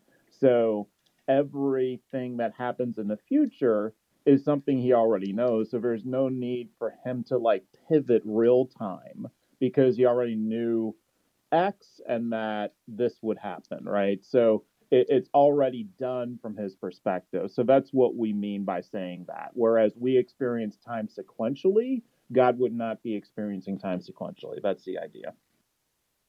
Okay, this gets very quickly into a topic that I don't know much about, which is like physics. But it seems like if we say time is something like amount of change over a period, it seems like if you're like outside of time or something, like you wouldn't have any thoughts, or you wouldn't be able to make any change or something. Like it seems like stuff gets really wacky if you actually like think God is outside of time. Well, there's also more dimensions to it than that, right? Because I mean, Jesus, was very much inside of time, living and being. It's like all encompassing. But again, he's not like, just because we believe God, is outside of time, controlling everything. Well, God is also like omniscient everywhere, right? So when we say God is out of time, that's kind of like the macro, like just to cut to the end. It's like, look, God doesn't have to play in our timeline; He's above that. But I mean, He is also in that. Like Jesus and the Holy Spirit, very much interact with this timeline. So God is just everywhere. Everywhere that something is, God is in that. So inside time, outside time, simultaneously, like just everywhere, all encompassing. Okay, so it sounds like a little something different, because I think if you're outside of time, like I think time's required for having any thought processes or having any decision making. So I think if he was truly outside of time, there would be no creation, because you wouldn't be able to have time as thoughts. we experience it, guess. So when we're saying that, we're talking about time as we experience it. Okay, all right. Because we don't have any concept for time out of the way we know it post Big Bang. We don't know what time was like, or if there's a concept of time prior to the Big. We just don't know, right? There's no way of knowing. All right, fair enough. If anyone had any stuff to say. This is a fun discussion. Anyone else down there have anything? Feel free to jump up on stage if you like. So Nate, I did have one thought. You had a new topic. Yeah. Right. So in terms of this idea of, like the New Testament is permanent. I mean, couldn't you make the case that like the Revelations is basically like a prophecy at the end and it doesn't go into much detail? And would it be unreasonable to expect that we'll essentially get a new covenant post the events of Revelation? Well, no, there is no new covenant. Like the next thing that happens is we just, so shall we ever be with the Lord. That's it.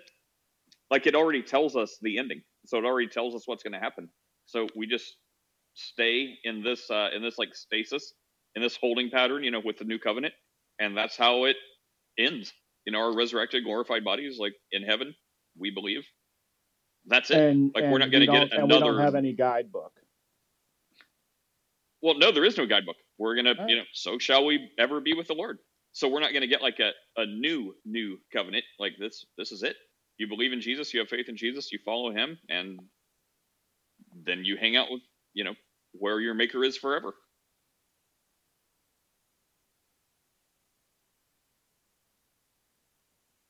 What's up, Chris? Are you and Faithful having a fruitful discussion? I saw that you disagreed about something. Yeah, no, we were just having a disagreement. That the brother Chris and I, we're good friends, and so is it all right if I put it on the table, Chris, or I don't want to put anything on the table that you don't want me to put on the table. Put it on the table. Okay. So Chris and I are having a discussion on methodology, right? So I was pointing out to him that basically it's not wrong to get a viewpoint if it's a consistent viewpoint within academia, scholarship, and more specifically Christian academia when it comes to a particular topic, and saying, well, this person doesn't agree with my viewpoint, therefore pagan, or a particular seminary teaching this is pagan, therefore we can't use anything that comes from that place, would then fundamentally contradict what the Bible itself does. Paul quotes 3 pagan poets and their pagan poems, 2 of which were directly attributed to Zeus originally. Now, he's not giving glory to Zeus. He's taking the glory away from Zeus and giving it to Yahweh. But the idea is that if we were going to be consistent and say, well, anytime we use something that comes from like a disbeliever or something like that, it can't be trusted.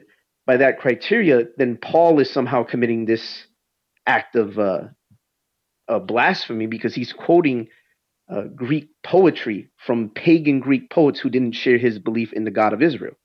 And I think that the problem is that, one, when I'm quoting these scholars, I don't agree with all their conclusions. I don't think any one of us is going to agree linearly with every single thing somebody says.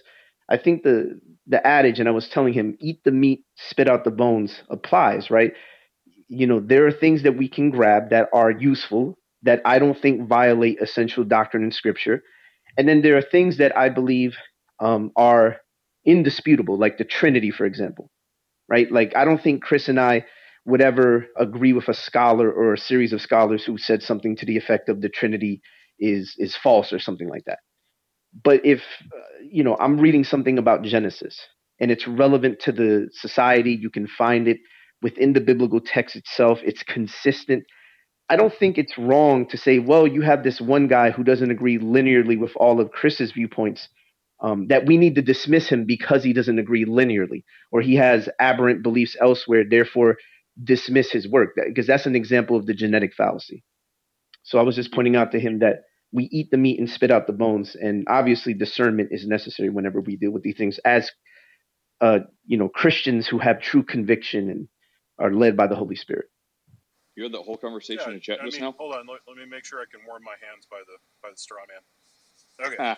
Yeah, it's a little cold out today. I just you got that firmly burned down. That was great. So, that's not my argument at all. My argument is that Paul was using pagan philosophers just simply as an intro. He wasn't buying in, to Zeus being God.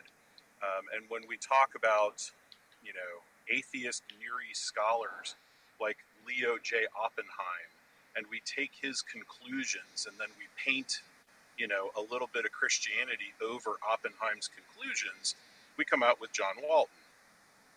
It's simply 19th century literary criticism by a different name. And, when we're talking about, say, for instance, a literal atom, people think that John Walton takes a literal atom. I literally have a book on my nightstand where he denies a literal atom. I mean, so there's just all kinds of problems with getting our theology from non-Christians and drawing conclusions about Mosaic authorship, drawing conclusions about,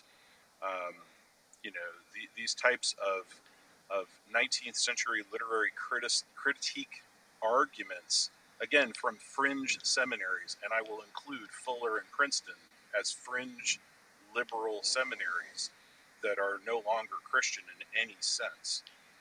And so it's not the genetic fallacy or fruit from a poison tree. And to be honest, there's so much good scholarship out there that isn't laced with arsenic of liberal criticism, that we can just go to that. We don't really need to eat the meat and spit out the bones from a bunch of, essentially atheist scholars and then Christians painting a thin veneer of Christianity, over atheist scholarship. That's my problem with it. I mean, and again, I'm not a fan of Walton. I'm not a fan of Heiser. And that's sort of my issue. Well, Chris, I appreciate the response, but that is a textbook example of the genetic fallacy that you just committed there. Yeah, no, it's not. Wait, Chris. I have a problem with wait, hold on, Chris. You gotta hold on, Nate. Faithful. I'm not gonna let you just tell me that I'm doing a genetic fallacy. I know, but this isn't your time to speak, though, Chris. I sat there and I listened to you, so you have to offer me the same courtesy. So, Chris, I think the issue is that you are strawmanning me now, because I never said, oh, Walton's view on Adam needs to be taken as the Bible. We need to accept because that's literally what I didn't say. I literally told you that there are things that Walton holds to that are aberrant that we don't have to agree with. But on the points that he makes that are valid, that doesn't contradict, I'm going to say it again because I fear that this is going to be missed one more time. On the points that he lays out that do not contradict essential doctrine, we can agree if we see it consistently laid out in Scripture. And I do think that Walton offers great insight into other areas that have nothing to do with his personal opinion about Adam. I think the problem is that if you're saying something comes from a particular place or it comes from a particular individual, therefore just toss out the baby with the bathwater, that becomes problematic. I think we can have discernment as Christians for those of us who have the Holy Spirit, which you do and I do. I think the issue is that if you're going to make this bad argument, and I think it's a terrible argument actually, Chris, then by the same criteria, I use the example of Paul and the Greek poets. While Paul is not endorsing, and I never said he endorsed their viewpoints, I said quite the opposite. I said he's taking away the glory from Zeus and giving it to Yahweh. But you know what's interesting though, Chris? There are instances where he quotes the Greek poets, and he's using, for example, in 1 Corinthians 15:33, be not deceived, bad company corrupts good manners or good morals. He's literally quoting Thais, the poem from Menander. Menander was a pagan Greek poet. He's quoting that, and he's applying the wisdom of that literature to the audience that he's speaking to. Now, does that mean he endorses Menander in everything he holds to? Of course not. But the point that he's conveying is not only something that you can find in Menander, it's also a general principle, while not verbatim laid out in Scripture. It's a principle found within Scripture. All he's doing is giving, the fact that Menander is saying something that's true, he's giving it credit while not endorsing Menander's other views. And I think the thing is that that's exactly how one can approach some of this scholarship that you call liberal. We can take, like I said, eat the meat, spit out the bones. I don't think there's anything wrong with that. I think you misconstrued what I was saying and assumed that because I said scholars, that automatically, because they come from a particular seminary, now they need to be, just completely tossed out baby with the bathwater. And that's just not how that works, Chris. Now, if that's not what you were saying, then I apologize. But that seems to be the general sentiment that I was getting from what you were saying. Right. So yeah, that wouldn't be what I'm saying. So look, I read all of Elizabeth A. Clark. She's a liberal scholar. Okay, she's a feminist liberal scholar. I read liberal scholars. The thing is that they're not even part of the conversation. Like, they don't interact with our journals. They don't interact with conservative scholarship. Like, the fact that, there are multiple seminaries that have, excellent scholarly journals that liberals will not interact with and scoff at. That's the kind of thing that I'm talking about. Okay, and so when I say like Princeton, is one of my pastors graduated with his MDiv from Princeton, and he was one of 2 conservative students in the entire seminary, and he basically didn't learn a thing in seminary, is what he would tell you. Is that the stuff that they were teaching was such nonsense at Princeton that he basically just phoned it in, okay? Because he thought he was going to get this grade A education, and when he went there, it was just a bunch of nonsense. And, 19th century literary criticism is that. I mean, like, JEPD was so fully and roundly destroyed in scholarship that now they've got to modify JEPD, and all this stuff. And it's just, when we're talking about bad scholarship, that's what I'm talking about. The Bauer-Ehrman Hypothesis, The Heresy of Orthodoxy, is an excellent book. I would highly recommend it. It talks about this divide. I'm sorry? I said I have the book. I've owned the book for about 6 years. Okay, great. Well, we can dive into it together, because what it does is it takes on all of these ideas. No, I agree with the book. I love the book. I'm just letting you know that I have it. I'm not sure if you think I'm like an idiot who doesn't have any conservative scholarship. You know that. I'm just saying, like, here's my whole thing, Ed, is like, there's a whole things going on in reform circles where we're trying to embrace things that have been widely rejected by our predecessors, in the last generation. And, we've got to work through these things ourselves, and I get it.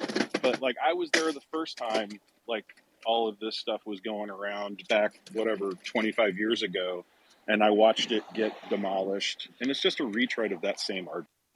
And real quick, I just want to say, hey, Charlize, what's up? I haven't seen you in like a year. Hope all is well. And to get some other people in, Yeshua and Everin, welcome. Yeshua, do you want to jump in this? Yeah, good morning to everyone on the stage. I was listening to the discussion, and Chris, as a graduate of Fuller Seminary, I wanted to know what you mean when you say bad seminary. Just very curious about that. That they dropped inerrancy in the 70s. What do you mean? I mean, you went there. I mean, did you have professors that fully took on inerrancy? Yeah. Or that rejected inerrancy? Absolutely. I mean, it's not. I don't think that good education is about just saying is about pointing out what everybody should agree with, but it's giving you both sides of the argument and the various perspectives around it. So I don't know if the criticism is more so of the fact that Fuller allows a wide range of thoughts to be explored, or is it that or is it just that one view should be held and that should be the only thing that should be discussed on the table? Good point, Chris. Unless you think that Christians need to be protected from these views, which usually leads to shell shock because Christians aren't prepared to defend against it. Yeah. So maybe my internet went out. I'm sorry. No, I'm not suggesting that we other forms of scholarship or not have discussions. Bahnsen certainly did that, but Bahnsen was coming at it from a critique, and he was looking at liberal scholarship not from the perspective of, I hold this scholarship, I believe differently than you Christians, I'm going to challenge you on this. Bahnsen would do things like, let's look at the presuppositions of this scholarship. So there's a way in which that liberal scholarship can be taught without believing it. And so, the professors that my wife had, for instance, What'd you do? I almost ran into a car. Chris, but I think you're strawmanning. I think you're strawmanning me, though. I'm not. I don't think you understood at all.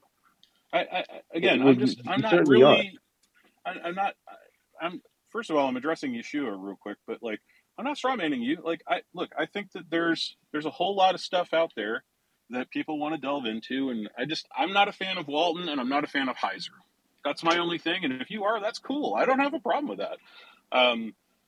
I just, but there is a wide gulf of difference between having professors that genuinely believe in liberal scholarship and are coming from a liberal scholarship worldview, where they are For the record, disbelievers. Heiser was a conservative scholar, so he Yes, because believed in the liberal Heiser was. atom. Yes, I get it. Yeah, and I don't have a criticism for Heiser's. I have a criticism for some of Heiser's fringe scholarship on things like the Psalm 82 stuff and stuff like that, which Oh, most people I'm do. a huge advocate of his Psalm 82 stuff. Like Yeah. I would So I say just have that people. problems with that. It's okay. I mean, you can take that. That's fine. I'm not going to criticize you, and I'm not going to like toss you out of the congregation over it. Like, that's fine. I mean, it's a valid. No, I get where you're coming from, Chris. Just so you understand something. So I think the problem is that when we approach the biblical text, and I'm going to say this as someone who, as you know my viewpoints, you know my soteriology. I'm pretty much in lockstep with you. I think the issue is when I'm looking at this scholarship, when I mention like what I mentioned about Genesis, it has nothing to do with liberal scholarship. It has to do with the literal Hebrew of the text and the consistent usage of that same Hebrew term in Scripture. It has nothing to do with Walton's crazy viewpoints elsewhere. I don't agree with Walton's other viewpoints. But and for the record, Walton isn't the only one that proposes this. This is a consistent viewpoint that you're going to find even in some of the most conservative scholars. Because there are conservative scholars, Chris, who don't take the viewpoint that you do regarding Genesis. And it's simply based on the Hebrew. It's just a feature of the grammar of the Hebrew and how it's consistently used. I think what we end up doing is we end up, perhaps maybe because of our lack of understanding of the text culturally, we start reading presuppositions into the text that are not there, right? Like the idea of veganism and things like that, based on how something is worded in the English rather than looking at the Hebrew. That's something that I emphasize when I talk to Hebrew Israelites, right? But I have to say this to my brothers and sisters who are like myself, evangelical, who make the same mistake because it's a feature it's just a feature of grammar of the original text, which is what we should be looking at if we're doing serious Bible study in Genesis. Right. I just think that you took that in because I mentioned scholars and this being consensus, regardless of the viewpoint of the relevant scholar, that, somehow, well, if Walton, and then you mentioned Walton and pagans and something being pagan seminary, oh, well, you can't trust it. Well, no, Chris, that's not how that works. I can question that was Walton. not my argument. Again, please don't strawman me. Well, real fast. Right, if it wasn't, then let's check in with Edward real quick because I have a feeling this will continue. Edward, did you have any question or thought on your mind? Good to see you. It's been a while. Hey, Nate. Before we get back to this. Yeah, I think I'd like to continue listening to Faithful and Chris, but can you ask what is the topic about Genesis? What passages are in? So the viewpoint was the idea that the people in Genesis were vegan or something to that effect. And I think that one has to read that into the text based on isolating particular verses in the English and then creating an entire doctrine around the relevant translation or what one perceives the translation to be saying, rather than perhaps thinking of it from the cultural mindset of the people who wrote the text. Understanding it in that sense makes much more sense than just, well, let me guess at what I think Moses might be saying here. Let me think. Oh, well, what would Moses be? That doesn't. Oh, well, he's thinking of veganism. Clearly, this is vegan. No, that's how doctrines that are extra biblical get created, precisely because people are reading ideas into the text rather than. So who's saying that? Who's asserting that they were teaching veganism? And I never heard this. Well, some of the brothers on the stage believe that veganism existed in Genesis 1 until like the worldwide flood. Veganism or just vegetarianism? Because again, what we see before the worldwide flood is there's no death, and death was a shocking thing. This is part of the fall. Well, that's something that you're reading into the text, Chris. When you say there was no death before the fall, you literally have animals dying before the fall. Oh, you're talking about the fall in the garden. Okay. Oh, yeah. When it talks about the subjugation of the animals, when it says you will have dominion, it uses the same Hebrew. The text, though. No, that's not me reading it into the text. That's literally the Hebrew phrase there and how it's used consistently in Scripture. Unless you can show me an instance in Scripture where it's used differently, then I think that's an example. That's an idea death before. No. Here's the thing: Right. death among animals. We're not talking about humankind. We're talking about animals. Animals.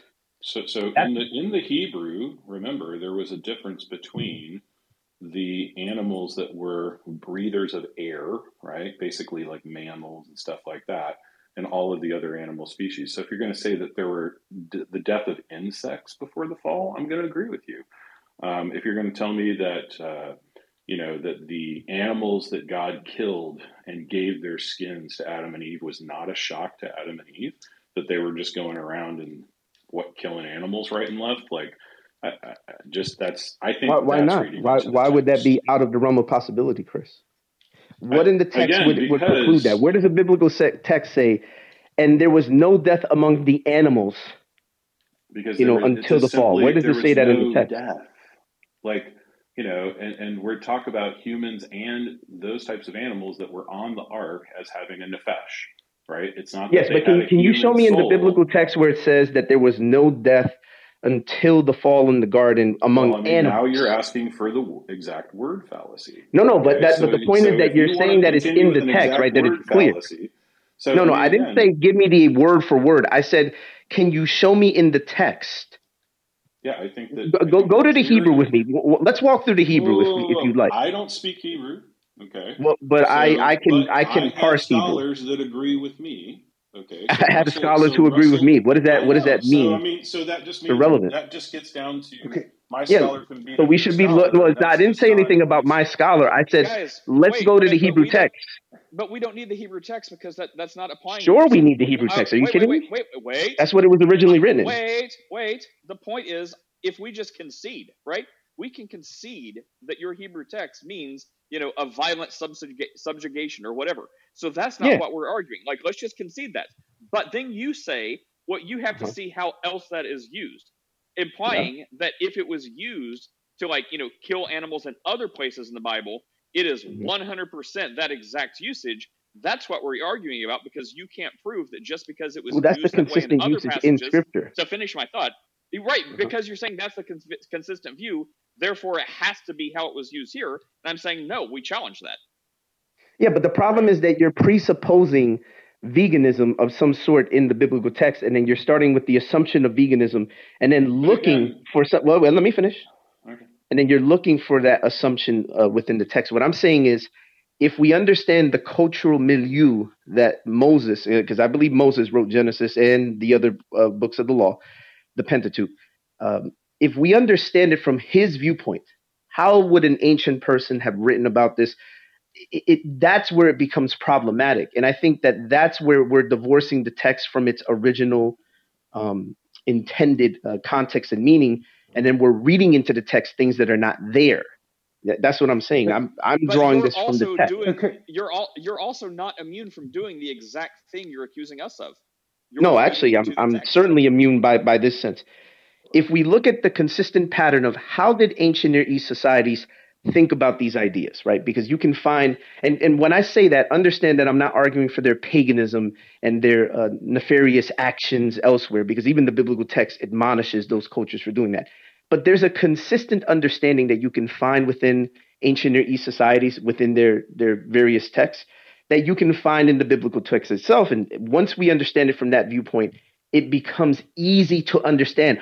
Oh, this is what's going on right here. And it begins to make perfect sense. You need books outside the scripture to be able to understand the scripture correctly. Yeah, like literally when you have the author of Jude quoting First Enoch, which isn't scripture, the Assumption of Moses, which isn't scripture, or when Paul quotes the apocryphal work of Jannes and Jambres in 2 Timothy chapter 3, verse 8, which isn't scripture, or when he's quoting Greek poetry, which isn't scripture, or when Solomon is quoting a poem from an Egyptian pharaoh, which isn't scripture. Like, if we're going to play this game, Chris, I think it becomes problematic. Ed was being polite and raising his hand. What's up, Ed? I won't keep you long. Chris, just a question for you. This relates to the top. This is an interesting exchange, by the way.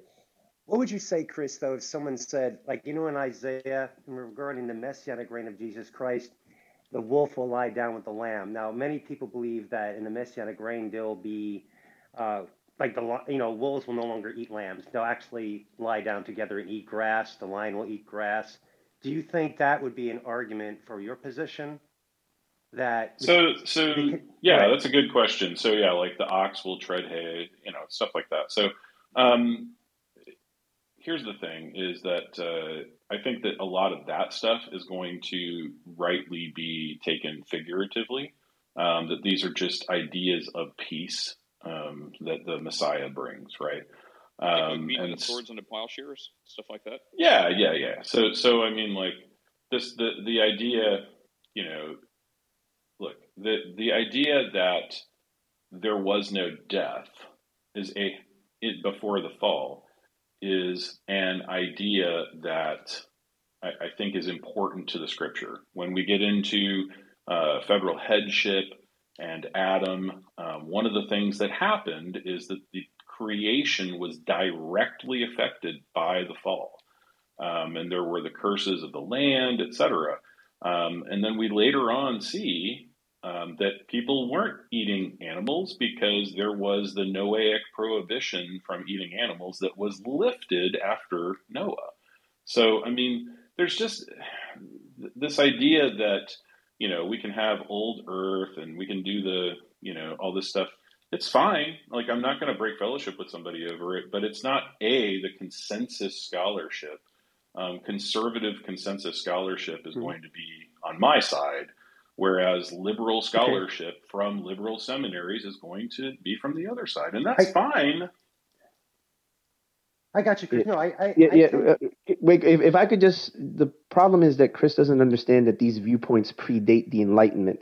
You can actually find it within the scholarship of Christians, conservative Christians, before the advent of liberalism and all this other stuff. Like Chris doesn't, like Chris. So can you name a couple for me? Oh, absolutely. For example, you can find it in Augustine's writings. You can find it literally being quoted by Aquinas. We can go down the list of people that talk about these ideas.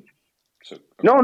But you said before liberalism. Aquinas was not liberal. He did not hold to liberalism. So you said these are Enlightenment ideas. Oh, no, wait, Chris, let me finish. No, wait, Chris, you got to speak. Hold on. Let me finish because I don't like to be interrupted.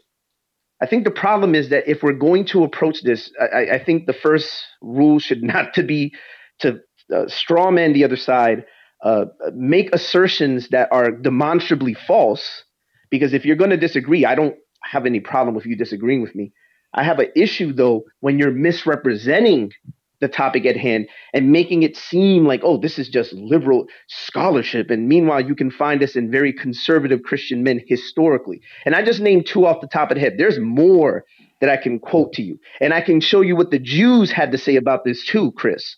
I can show you a consistent pattern. That's the difference between our perspective. So I can show you a consistent pattern as well. And, again, it comes down to my scholar can beat up your scholar, So, I mean, like, look, man, the whole thing is that, like you may be able to quote mine and Aquinas or an Augustine for some type of thing that's going to agree with 19th century liberalism and some type of von Harnack type of, rejection of Mosaic authorship. And I know you don't reject Mosaic authorship. I'm not accusing you of that. But I mean, like, if you read up on von Harnack and the rise of German literary criticism, you're going to find a lot of the exact same ideas that you're describing exactly parroted in German higher literary criticism. It's not to say that they're right or wrong because of that. It's not from fruit of the poison tree. But when I call these things liberal scholarship, it's because I've read them before when I read 19th century criticism. That's all. And let's take another regularly scheduled break to say hi to Michael. Michael, I didn't get to you. I think I was leaving yesterday or whenever the last time you came, right as you were leaving. Whitney, can I say one more thing? Yeah. Let me say hi to Michael real quick. Okay, Edwin, okay, sure. Right. I'm going to be taking off from work, so I won't be talking much. Go on, Michael. Yeah, very briefly. For what it's worth, I tend to lean towards Chris's position. However, I'm open to. I got to go to work, so I'd like to continue listening to these dialogues. But anyway, about the passages in Isaiah, Chris, I would tend to think they're literal, though, and I tend to do support your position. I don't think it is figurative, but we can talk about that another time. But anyway, go on, Michael. Thanks for letting me speak, Nate. Thanks to everybody. Real quick, because just before Michael goes, I think that there's a lot of ad hoc reasoning in what Chris is saying, and I think that it really ignores the evidence that I don't know if he's aware of, that predates liberalism from men who clearly were not liberal in their viewpoints. I just think that this is like we're gonna agree to disagree, Chris.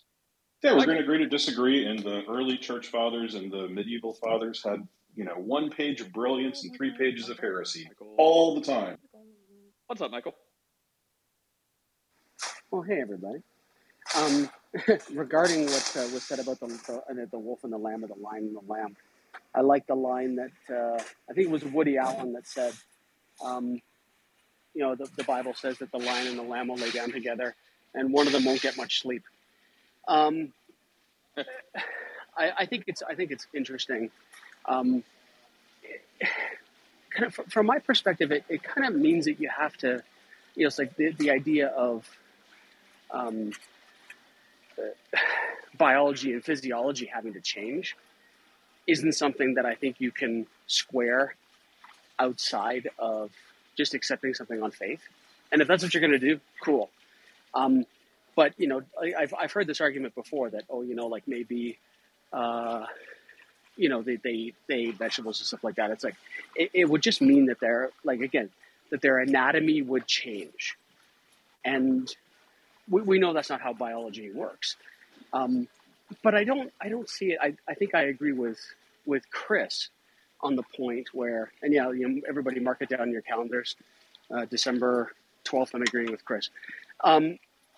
That it's like from a Christian perspective, I can't see where that would be something that would be salvific in nature. And I think that Chris was saying that he wouldn't break fellowship with someone over something like that, because it's not something, or he doesn't see it as something that's that big a deal. And I think I look at it the same way, and I don't have a dog in that fight. Anyway, morning, everybody. And I mean, yeah, good morning. Good to see you. I'm glad when you're here, we get to talk. And I mean, for the record, we believe things that you think are way crazier than a lion not eating. So, either because their anatomy changes, or because, they're in a spiritual realm where, normal sustenance is not required, which would also be, well beyond what you think is normal or possible. If something doesn't eat the sheep because it just doesn't need to eat. So it doesn't automatically mean it's eating a carrot. Maybe it doesn't need to eat at all. Which again is chalk that up to, faith in God and what's going to happen. But I mean, we believe in this whole spiritual world. So, maybe we won't eat. Maybe we will eat. Maybe the things we eat are not for sustenance, it's just for some sort of enjoyment. So maybe if we, talking about Jesus, how he says he's not going to drink wine again until he's, drinking it with people in heaven. Maybe Jesus is not drinking wine for sustenance. Maybe he's just drinking for enjoyment. So, there's a lot of ways to kind of split that. But all of them, rely on faith in this God, that what he says will happen. And I just believe that.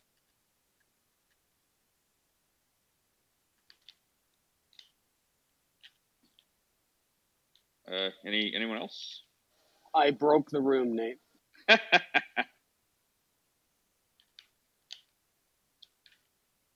think you did. Here comes June to say something. What's up, June? It's been a long time since I've seen you. Hope you're doing well. Yeah, a bit busy, but just love to talk about God. So, in regards to the German and liberal scholarship, do you think do you think it's okay to doubt the authorship of the gospel writers? Well, of course not. But go ahead. Yeah, of course not.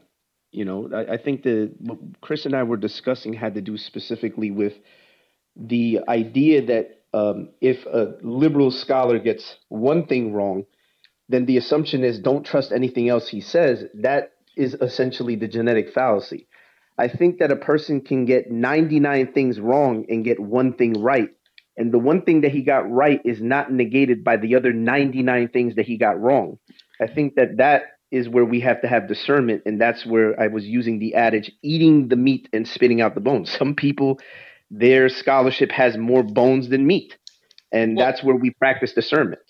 I also heard Chris say that, we had the advantage of having so many good, good Christian conservative type scholars, theologically speaking, that any point, because we have so much of those, any point that a liberal scholar would make, you don't need to really consider, because any good thing they say will have been subsumed in something else that a non-liberal scholar has said, as well as also being theologically sound in other areas. So I heard that as we don't have to be in a position where we chew their meat and spit out the bones, because there's a lot of bones on that, versus taking what what we would consider generally a correct, more conservative scholar would say, because there's a lot less bones to spit out. That's what I heard. So it's not like we can avoid that conundrum of having to parse through the bones and just go straight to something good that someone else has said. That's what I heard anyway. I also remember. Sorry. I also remember hearing once. I can't remember who said it. It might have been Bertrand Russell, who said it's a good idea every once in a while to hang a question mark on the things we hold to be true. And I think that's good from any perspective. So even if and let me put on my Christian hat for a second. So if I'm a believer, I can question something, and that questioning can lead me to do more research, and maybe strengthen my faith as a result of doing more research. The reverse might happen. You may like what happened to me. You may question your faith, go looking, and lose your faith.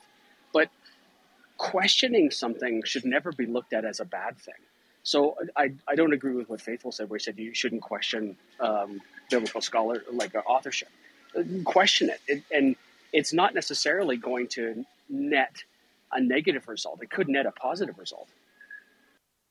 I don't think Faithful. Well, if I could speak to that real quick, just briefly.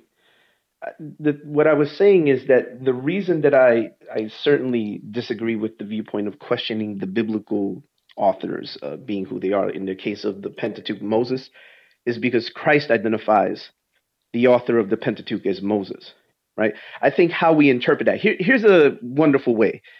And this is something that I would say, unfortunately, a lot of my Reform brothers in the faith probably didn't do a great job of early on, precisely because they didn't understand this. But in the ancient Near East, the person who represents you, like your scribe, when he did something on your behalf, it's as if you did it. It's the concept of shalia, right? Shalia means like sent one in Hebrew. It's the equivalent of the Greek apostolos, or apostle. So your sent one, your apostle, your shalia represented you, right? In the case of scribes, they would represent the person who wrote. So we can attribute Mosaic scholarship to Moses, even if it was his scribes later who wrote down, for example, his death, because how would Moses have written about his death, right? And this is something that I would say, because we now understand how these ancient societies operated, which is something that my some of the reformers in the 16 and 1700s didn't quite understand to the degree that Reform scholars understand today. Because if you go to a conservative seminary, Reform scholars are going to teach you that. But here's the interesting thing, and I wanted to say this to Chris.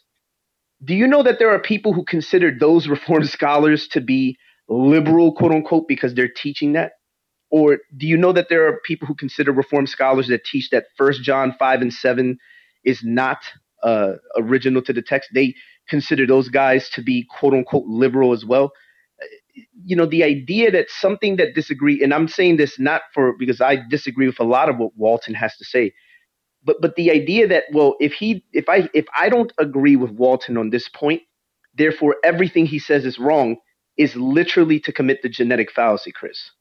He can be wrong on 99 things and get one thing right.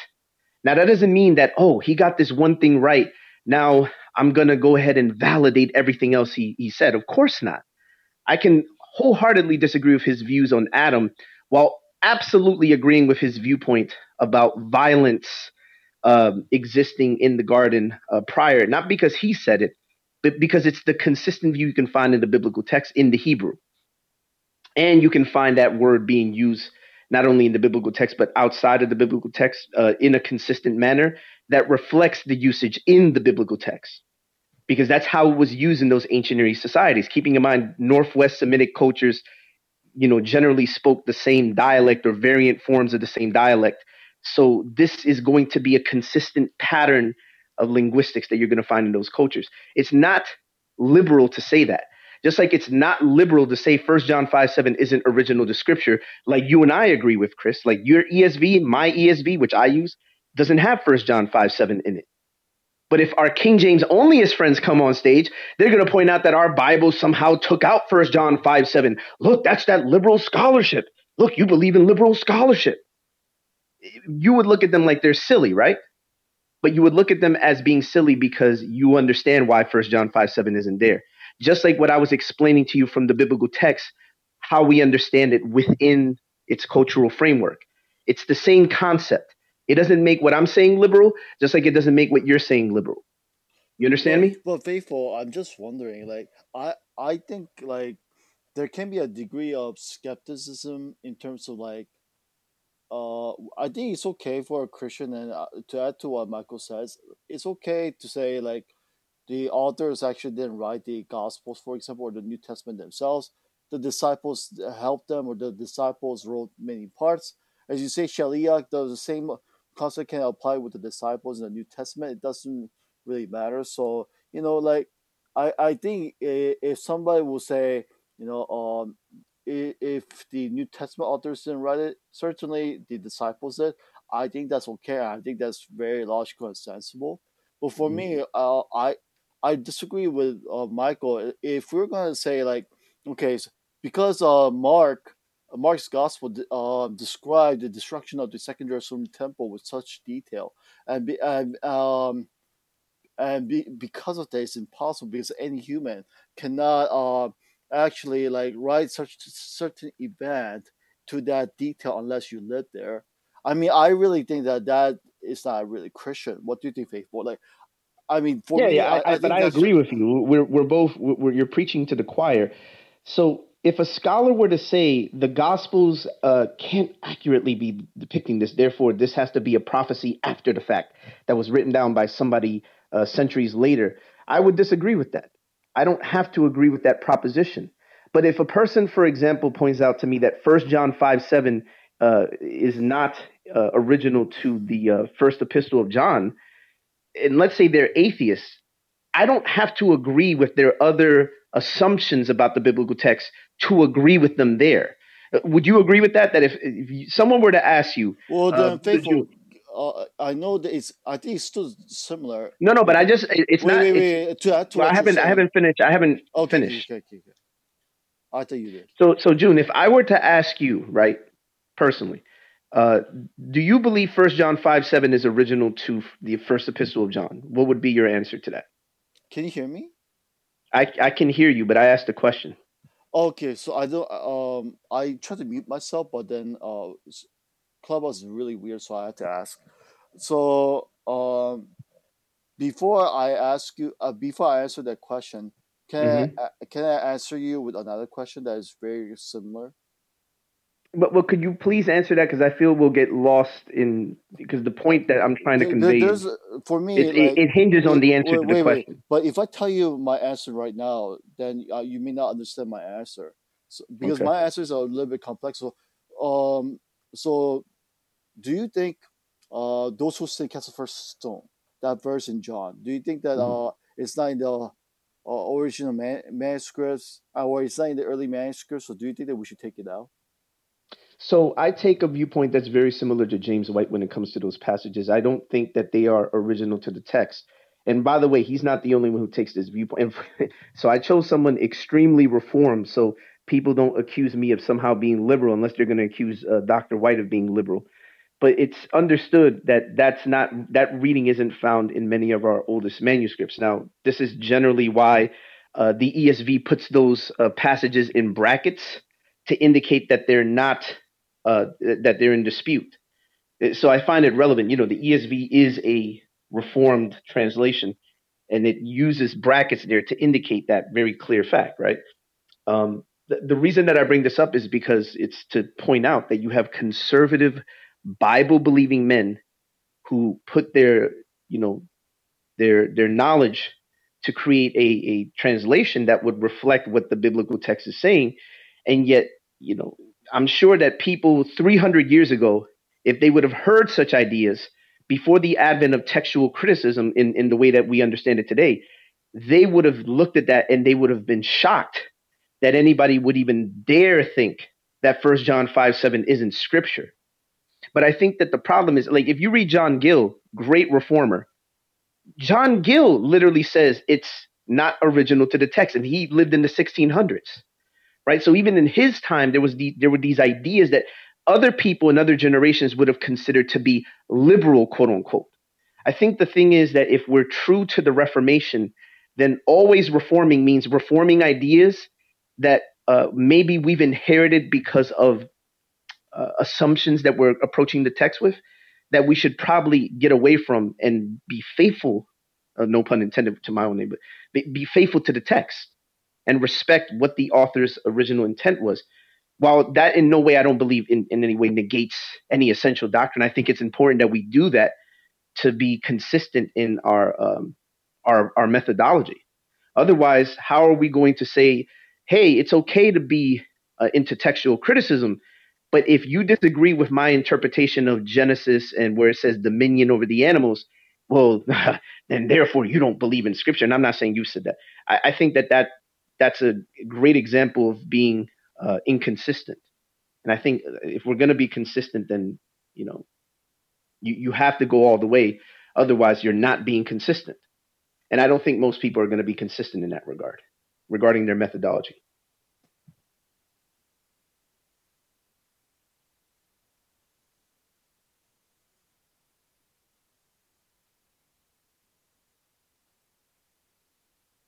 So interestingly enough, with so much of what you said, Faithful, I think you actually demonstrated a point that I was trying to make, and I'm not trying to get into a bickering point about it. Can you hear me? Can I interject quickly? Literally just started speaking. Yeah, I only need about 15 seconds. Okay, well, sure, Michael. Okay. Everything that you said, did it just kind of come to you, or did you do a lot of research in it? A lot of research.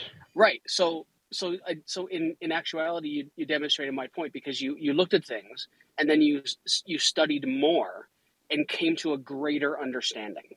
That's the only point that I was trying to make before. That's all. Yeah, that's why I agree with you in that respect, Michael. I really respect you for saying that. I mean, obviously, we should all do a lot of research, but how we conduct research and how we engage in critical thinking is also important. We have to discuss how we engage with our critical thought when we encounter certain evidence, certain text, or anything else. So sometimes people can think critically in many different ways. So that's what we have to discuss, right? So Faithful, like for me, I can agree with you that these type of discussions in terms of being faithful to the early text, I don't think we should have any division over it. But I did you read D.A. Carson's work? Because for me, yes, I have a bunch of his work. In regards to this issue of it's those who sin cast the first stone, because in his commentary he argues from Ambrose of Milan and Augustine of Hippo that those two church fathers were claiming that people back in John's time deliberately took those texts out because they feared that people would misunderstand what Jesus said and believe that adultery is permissible. And this is why it's plausible, and this type of theory is even more plausible because John in Revelation says, "Do not add or do not take anything out in what I have written." Now, maybe you're in the camp where Apostle John didn't write it. Maybe it's just John. It doesn't really matter, but I think the whole point. No, I take the viewpoint that John wrote, but I think that this assumes that because I understand that the men that you quoted said that, but we also have other church fathers that put it this way: that there seems to be, given that it's not in our oldest manuscripts, and I think it's very possible to suggest because of what John has written in Revelation. But John, if I just could, because that's an example of quote mining something. So when he talks about not taking or removing, it's in reference to specifically the book of Revelation. I think people misinterpret that passage and then they want to apply that linearly. First and foremost, they want to apply it linearly to every other book of Scripture. I think that would create problems if we were to take that sort of an approach. But it's specifically talking about Is it really quote money? Because okay, sure, that's in the specific context of Revelation, right? Mm-hmm. But we know for sure that he would say the same thing to any of his writing. Yeah, can you show me where he says that in any of his epistles? I mean, what I was saying is, if people are trying to take some stuff out from Revelation, right? It doesn't mean that we have absolute evidence, but what we can say is, if people are trying to take some stuff out from Revelation, what about other texts, right? And obviously, because John condemned taking out some stuff from or adding some stuff in Revelation, right? We can assume that this problem could occur in other places. I think this is quite plausible, and again, there is quite of a motive that we can clearly see for people to take out those who sin cast the first stone. I do think that it's plausible. Even John 5, First John, what was it? 1 John 5 verse 7. Even that, I think that there can be clear motives for why people will be tempted to take out the Trinity right there, because it can be very confusing. And even then, in earlier of his writing in First John, Jesus clearly says, "I'll return back to my God and your God." So, like, there can be that type of, because of these. Wait, can I just stop you because this is hinging on a incorrect presupposition that you're starting from. So this is Revelation 22:19, and it reads, "If anyone takes away from the words of the book of this prophecy," meaning the book of Revelation, "God will take away his share in the tree of life and in the holy city, which is described in this book." This is a great example of why we shouldn't hinge our ideas on what we think the text is saying, and we should actually read the text. Can you listen to me properly? Because I never said that. You were saying that because you're saying that the general concept exists elsewhere in his writings. I think the problem is that you're starting with the assumption that the way that it's being used here necessarily means that I think he was saying other people could do that. Other people could do that. That's all I'm saying. I'm not using this as a base foundation. All I'm saying is plausible that since he is calling out people for taking out stuff from Revelation, so he's telling people to not add or take anything from it. We can assume that other people may have tried to take some stuff out from other parts of his writings. We don't know for sure. Obviously, I agree with you there, but it's plausible because if people are trying to take some stuff out in one thing, it's possible if some other people will take out some stuff from his writing from another. That's all I'm saying. Yeah, but so I think the issue is here is that if John didn't actually write what was said in 1 John 5:7, then it becomes a problem. Given the fact that during the Arian controversy, 1 John 5:7 wasn't invoked. During the modalism, the Sabellian controversy, the controversy with Praxeas, none of these early church fathers, none of them used what is supposedly called 1 John 5:7. There's the fact that none of our earliest Greek manuscripts have it, there you can't invoke this idea of people misusing it and not. This would have been a perfect proof text to refute people who believed in this idea of Christ being the Father. Could you engage with what I'm saying? Because for me, what I think is but my point is that people will take that as liberalism. That was my point earlier. The idea, because I think we've moved away from the point. To respond to if I could finish. Okay. Hang on real fast. I just noticed. I don't know if Sheep of the Lord's been talking or not, if they've been quiet, but I wanted to give them a chance to get in here too. Yeah, if I could just land on this point, I won't be too much longer.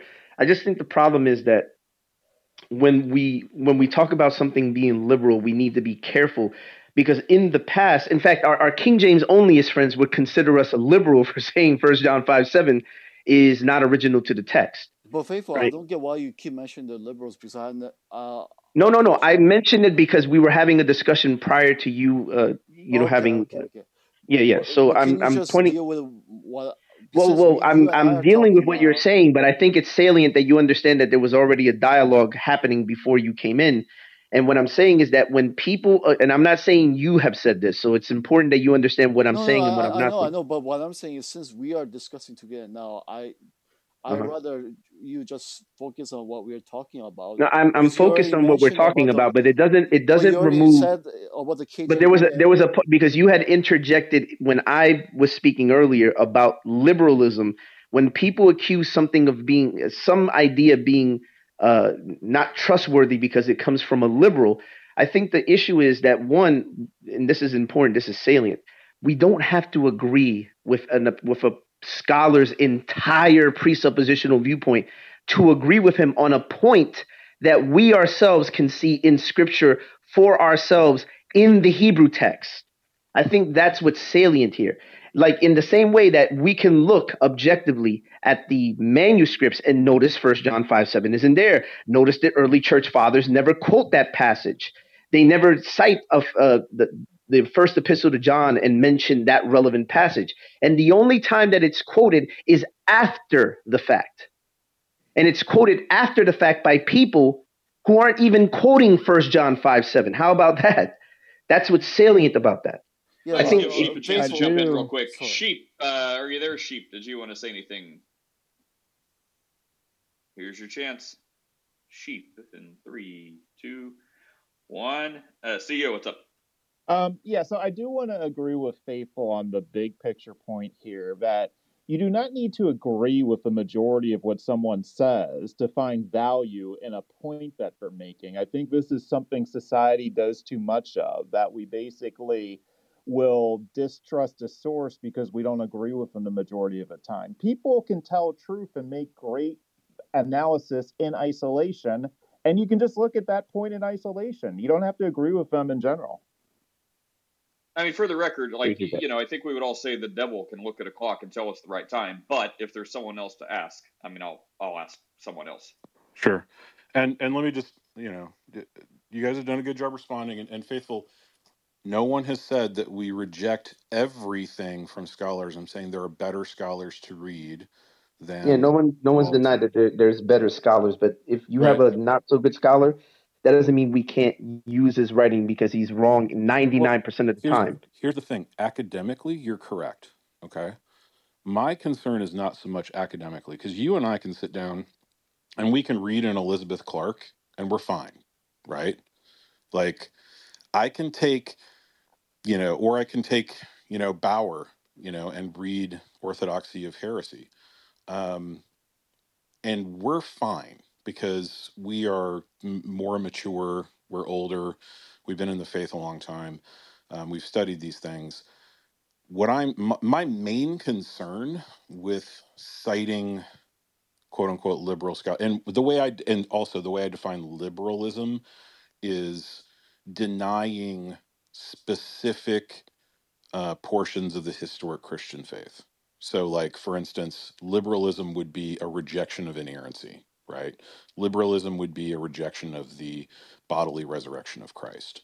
Like, these are all things that von Harnack was especially all about, as well as other liberal scholars, like, anyway. So, that's how I'm defining liberalism, not the fact that somebody's just painting somebody as a liberal, like a KJV only, is just painting us as liberals because we use the LSB or the ESV. That's just silly. So, and I agree with you with that. But I think the larger point is that if we're going to be out here telling people about Christ and then teaching deeper theology, if the things that we are referencing could also have things that could damage or shipwreck the faith of somebody, that we have to be extremely careful how we deal with those resources. For you and me and some other mature Christians, like Dempsey and stuff, we can sit and read liberals all day long and it's not going to bother us, right? I can read all about JEPD and it's not going to be a problem, right? Which I have. Now, we hand that to somebody who's got, say, 3 years in the faith, and it could shipwreck them, because now it's calling into question, the inerrancy of the text. It's calling into question, like, did miracles really happen? Like all these things, it's doing Yeah, but scientism and all this Chris, but stuff. that would be a straw man though, because none of How? us. It's like feeding a child meat and potatoes when they can't even handle Gerber. With a brand new Christian, you're going to wean them off milk until they can handle meat and potatoes. I'm not talking At about some, brand new but I think at some Christians. I'm point though, talking about somebody who is now in the faith and is learning deeper theology, like somebody that we're yeah, teaching Reformed that's the theology point. When to. somebody's learning deeper theology, you let them know you shouldn't be worrying about deeper theology right now. Meaning like Huh? if you're meaning by deeper theology, if you mean like textual criticism or No. some of the What I'm stuff that you talking and No, I. he about means is so someone who is ready to learn deeper theology, and that's the right, first deeper theology they get. right, and that's exactly what Nate 100% encapsulated it in 10 seconds. Okay. So what I'm trying to say is, like, so for instance, Mhm. our dear friends that are the college kids that have gotten deeply into Thomism, right? The Okay. reason that I have a problem with Thomism is that it is shown historically over and over again that a large portion who get too deep into Thomism swim the Tiber and go all the way Roman Catholic. That's a problem, right? That's an apostasy. And so it's not to say that I reject all of Aquinas. I use Aquinas, I use Boethius, I use Pseudo-Dionysius. Um, but it's also to say that I've been doing this for 30 years. Like, I can read Aquinas and it doesn't bother me or make me want to, swim the Tiber. I'm not so sure that a 20-year-old has that ability. That's all I'm Yeah, saying. They but could be nobody's saying brilliant. that Like, you're Tyler's nobody's way saying that smarter you're than me, gonna nobody's saying that you're going to give Walton stuff to a 20-year-old who just came into the faith a year ago. I think that's a straw man though. That's been happening on Clubhouse. Yes, but here's the thing, Chris. Has If it you not? haven't, Am I correct or not? yeah, Has it been I happening on don't know if Clubhouse? I don't know if it's happened on Clubhouse. However, It's what I happened will on say, Clubhouse. We don't need to well, know. if it has happened, then that's unfortunate. Here's the thing: when I do my rooms, I'm very careful. I'm very mindful in how I speak to the younger Christians. And one of the things that I tell them, and Chris, you've been in one of my rooms where I've done this with Miguel. You know who Miguel is, right? I've told Miguel, don't get involved in apologetics. Work on your faith, work on your walk with the Lord. Just for now, focus on, relationship. And that's generally how I steer brand new Christians. I don't get it. And the thing is, if I'm having a discussion with a Hebrew Israelite, generally I let people know in the audience that I'm going to bring out some points um, that are complicated because our Hebrew Israelite friends are very ignorant of the King James and different things like that. So I let them know, hey, I'm about to get into some deep water right now. For those of you who may not be ready to handle this, I would suggest you leave the room. So I tell people to leave the rooms. I don't just sit there and just give them this stuff blindly, and then Bro, this is not a critique of you, man. Like, I'm not okay. critiquing you right now at all. Like, I've never heard you do anything wrong in your rooms, like, presenting some type of liberal theology. That is not my accusation. Please do not get me wrong. I am just saying that, like, these types of resources in the hands of the uninitiated can be damaging. That's all I'm saying. And I'm not accusing you of doing that at all, brother. Like, that's not No, my I intention. That understand, is not the but by the same conversation I'm trying token, to though, have with you. no, I got you, Chris. By the same token, do you believe that guns are inherently evil? I'm going to use this as an example. Do you believe guns are inherently evil? What if I were to say yes? Well, no, a Say gun yes, in and of Chris. itself is not inherently evil. It's what you do with the gun that makes it inherently evil. So, for example, if you murder somebody with a gun, murder is inherently evil. But having a gun for protection is not evil. The same way that having a sword is not inherently evil. It's if you live by the sword, if you're actively going out of your way to murder people, that's what makes it evil. The same thing with textual criticism.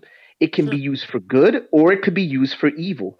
The methodology is not evil in and of itself. What makes it evil is what is the person's intent. Now, if I use textual criticism to shipwreck a person's faith, like I'm going to make this person not believe in the Bible, I think from our perspective as Christians, we would deem that to be evil, right? Now, if we're looking at it from the perspective of, I'm going to teach a person textual criticism, so if they do deal with an atheist and they bring up these issues, they won't be shell shocked in the moment, because the atheist is going to be very unforgiving in how he presents information. What we don't want our Christian brothers and sisters is to be unprepared when they have to deal with these guys, right? And I think that their maturity is of uttermost importance, because not everybody's mentally mature enough to either handle the information properly, use the counter arguments against the typical responses, and I think that that's where we have to practice discernment, all of us. To make a final point on this, it would be like, fine, guns aren't inherently evil, but you wouldn't just give your kid a gun and say, have fun, protect yourself. Exactly. It would be incumbent on you to give them proper firearms training, just like food. Exactly. If you have a kid transitioning into meats and harder foods, you wouldn't just say, here's a hot dog, good luck. You would chop it up into little pieces and feed them and gradually wean them onto it to make sure they don't choke and die. So the same thing, I think if you want to use these sources, then it's inherently incumbent upon you to chop them up and feed it to them bit by bit and explain, the points you agree with, the points you don't agree with, and, build in your critique of them and your use of them at the same time, which would be equivalent to giving them proper training instead of just being like, hey, he makes a good point. Here's the book. Good luck. Exactly. And Faithful, what I guess what I'm trying to say is, like, I think one of the things that we see, at least on Clubhouse, okay, like I don't know about other platforms, but at least on Clubhouse, I see a lot of like Dr. Bob and, I'm talking about, right, Robert Morey. We affectionately call him Dr. Bob.